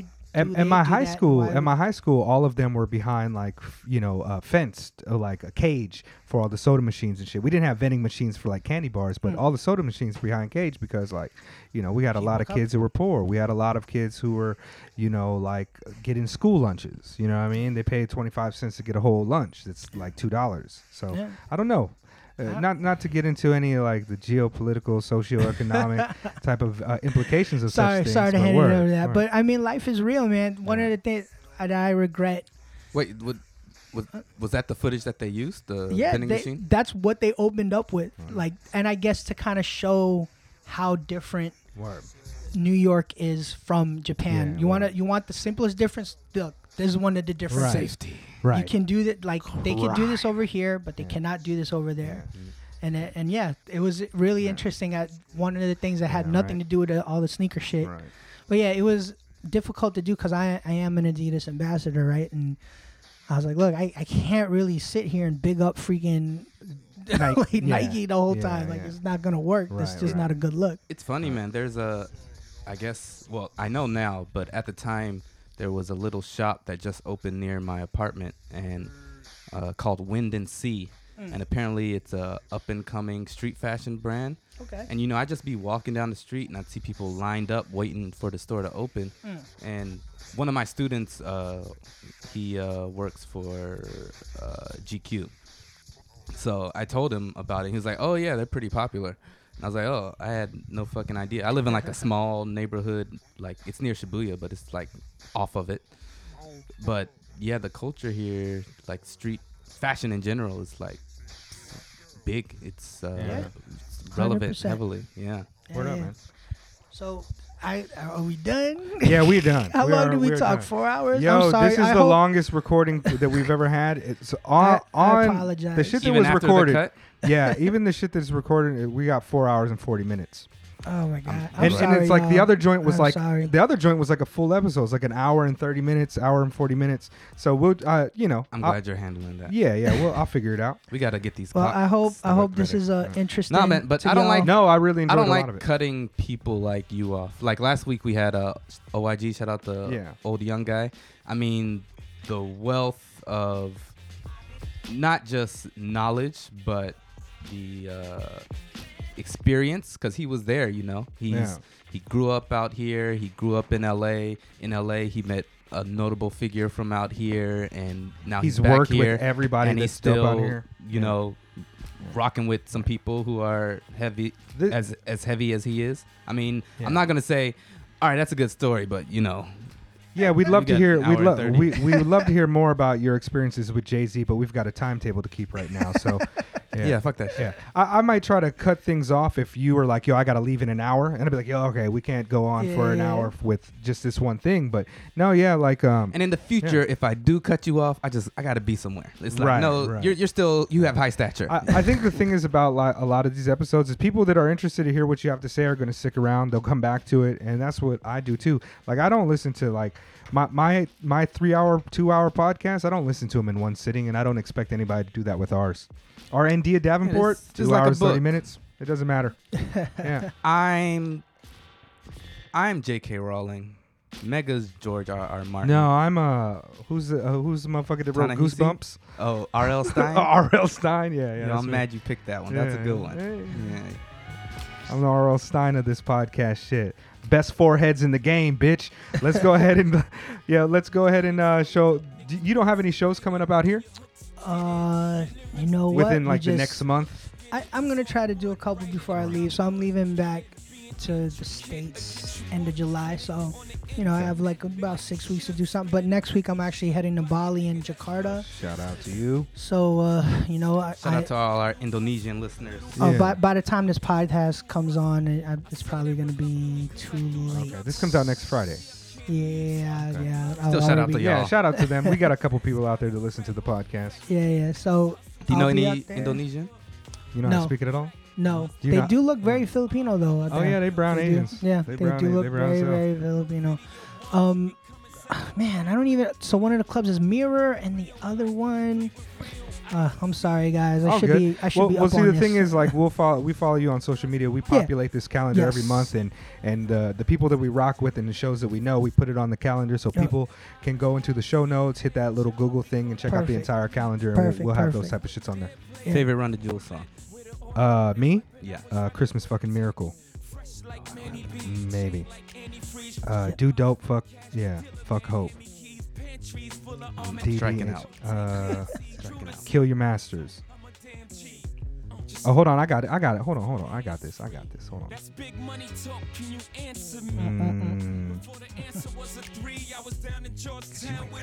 Yeah, we never got to perform this. Nah, this is one of the dopest joints. Hey yo, today is Friday the 28th.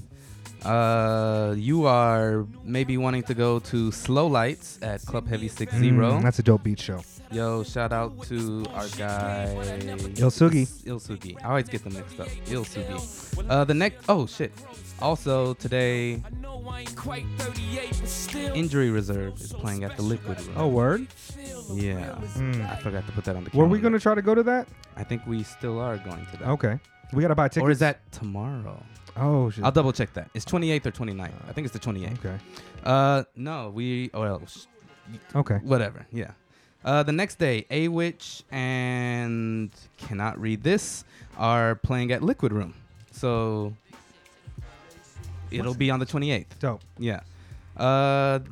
And Daya are having their Mind of Legend release final at Yuntaku Parlor 3rd anniversary. Also going to be there is Do, Mud, Yuntaku Para, and Green Assassin Dollar. On the 1st, Monday, we have Super Plume presents Rejoice. Super Plume does some dope hip-hop shit. Go check them out. That's going to be at Contact. And besides all the other regular events you can check out on the calendar, Tinashe is going to be at WWWX. Go check out Tinashe, get her contact information, and give her my contact information. Oh, for real? She's going to be here? Yeah, Thursday the 4th. Oh, that's Independence Day. All right. USA. On the 5th. Yo, hold on a second.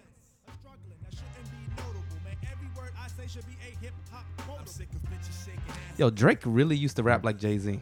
He really used to Last rap year like Jay-Z. alone, I grossed 38 mil.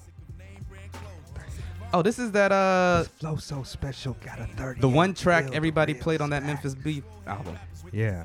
Word. This is also that shit that Pusha T came in there was on Drake. Summer. It was Dear Summer. Yeah, That but was that's the first track on the Memphis Bleak album. Oh, it is too. The one where he's holding up 3 rock chains. I'm just friend. That album's probably Memphis Bleak's best album. But Right. yeah, I was just Huh. I didn't. I'm Really? pretty sure. I'm pretty sure I'm not wrong on that. I'm pretty sure. So he used it twice. I didn't know that. What else did he use it on? No, that track that's not on Memphis Bleak's album, is it? I That's think on it is. American Gangster. No, it's that's not. Kingdom Come. That's right. That's Yeah. Kingdom Come. Yeah, that's Kingdom Come. Yeah. Dear Summer was on Bleak's album. Oh, I'm Dear thinking of Dear Summer. Yeah. That's Okay. not Dear Summer? No, No. that's not Dear Summer. Okay, I'm That's the tripping. prelude. Yeah. That's what you call it. That's Kingdom Come. Niggas beats is banging. Friday, July 5th. Your gangsta look did it. Shout out to our guy Hero King. He'll be having the Mild Out, a tribute to Anderson Shout out to Paak. Hero King. I'll be playing there, so come and say Oh, my no name shit. so I can keep getting booked for gigs. That'll Hey. be good for me. And I believe that is everything. Wait, I'm playing. Well, I don't think that's a. Never mind. I didn't say that. Yeah, and then Speakeasy is that Sunday. After that, on the 7th, we're gonna be in Yokohama at Zo no Hana. Yeah. So I saw come that. ride a boat and get down with the folks. Wait, so you'd have to stay on the boat for the whole time, or how is this working? The boat is exclusive. You have to You have to come. sign You up. have to pay a bit of yennies, Yeah. Okay. and only 150 people are getting on that boat. Oh wow. Yeah, the rest of So, and is it No. it's 4 hours straight or 2 hours on the boat. Oh, it's- Yeah. So and from then 8 to 10. that's it. No, It Speakeasy comes is the back. regular 4 to 10, and then from 8 to 10 they're gonna have the boat. Okay. So that's gonna be like the VIP. Oh wow. So Okay. everybody's trying to get on that boat, man. Yeah, that should be dope. I didn't get to get on the boat last time. It was fun. Fresh off It the was boat. fun. Mm. I'm good if I don't get on the boat this time, but last time I was trying to get on that boat. Well, but I mean, you You know part them of the stakes is party. high. How you not gonna get on the boat? Well, when I say 8 to 10, right? So, like I said, only 150 people are getting on the boat. We're still rocking Oh, so the you the might party not- on the Yeah. inside. Yeah. So a lot of everybody's not times getting we- on the boat. Yeah. Okay. Word up. Sometimes you Even working, staff. you working doing something shit too. Yeah. Yeah, we had people DJing and working the door still. Word. So yeah, Okay. not everybody gets on the boat. I like Sounds saying fun, the though. boat. The boat. Yo, that boat. That's though. dope. That's really dope. Yo, Let's get out of here, man. All right. DJ Neil Armstrong. Thank you Thanks, so much, y'all. man. Word. Appreciate you, I fam. It has appreciate y'all been letting me a blessing. I mean, you're the man yammer forever on. for Yeah. Lil Nas X already. Yeah. And now that we're best friends, and actually we're cousins. He doesn't know that, but Now we're that Filipino we've- cousins here. We've I'm sure acknowledged we are. us exchanging energy in London. I feel like we Word. can keep doing Dude, this. that's hilarious. All right. Let's Peace.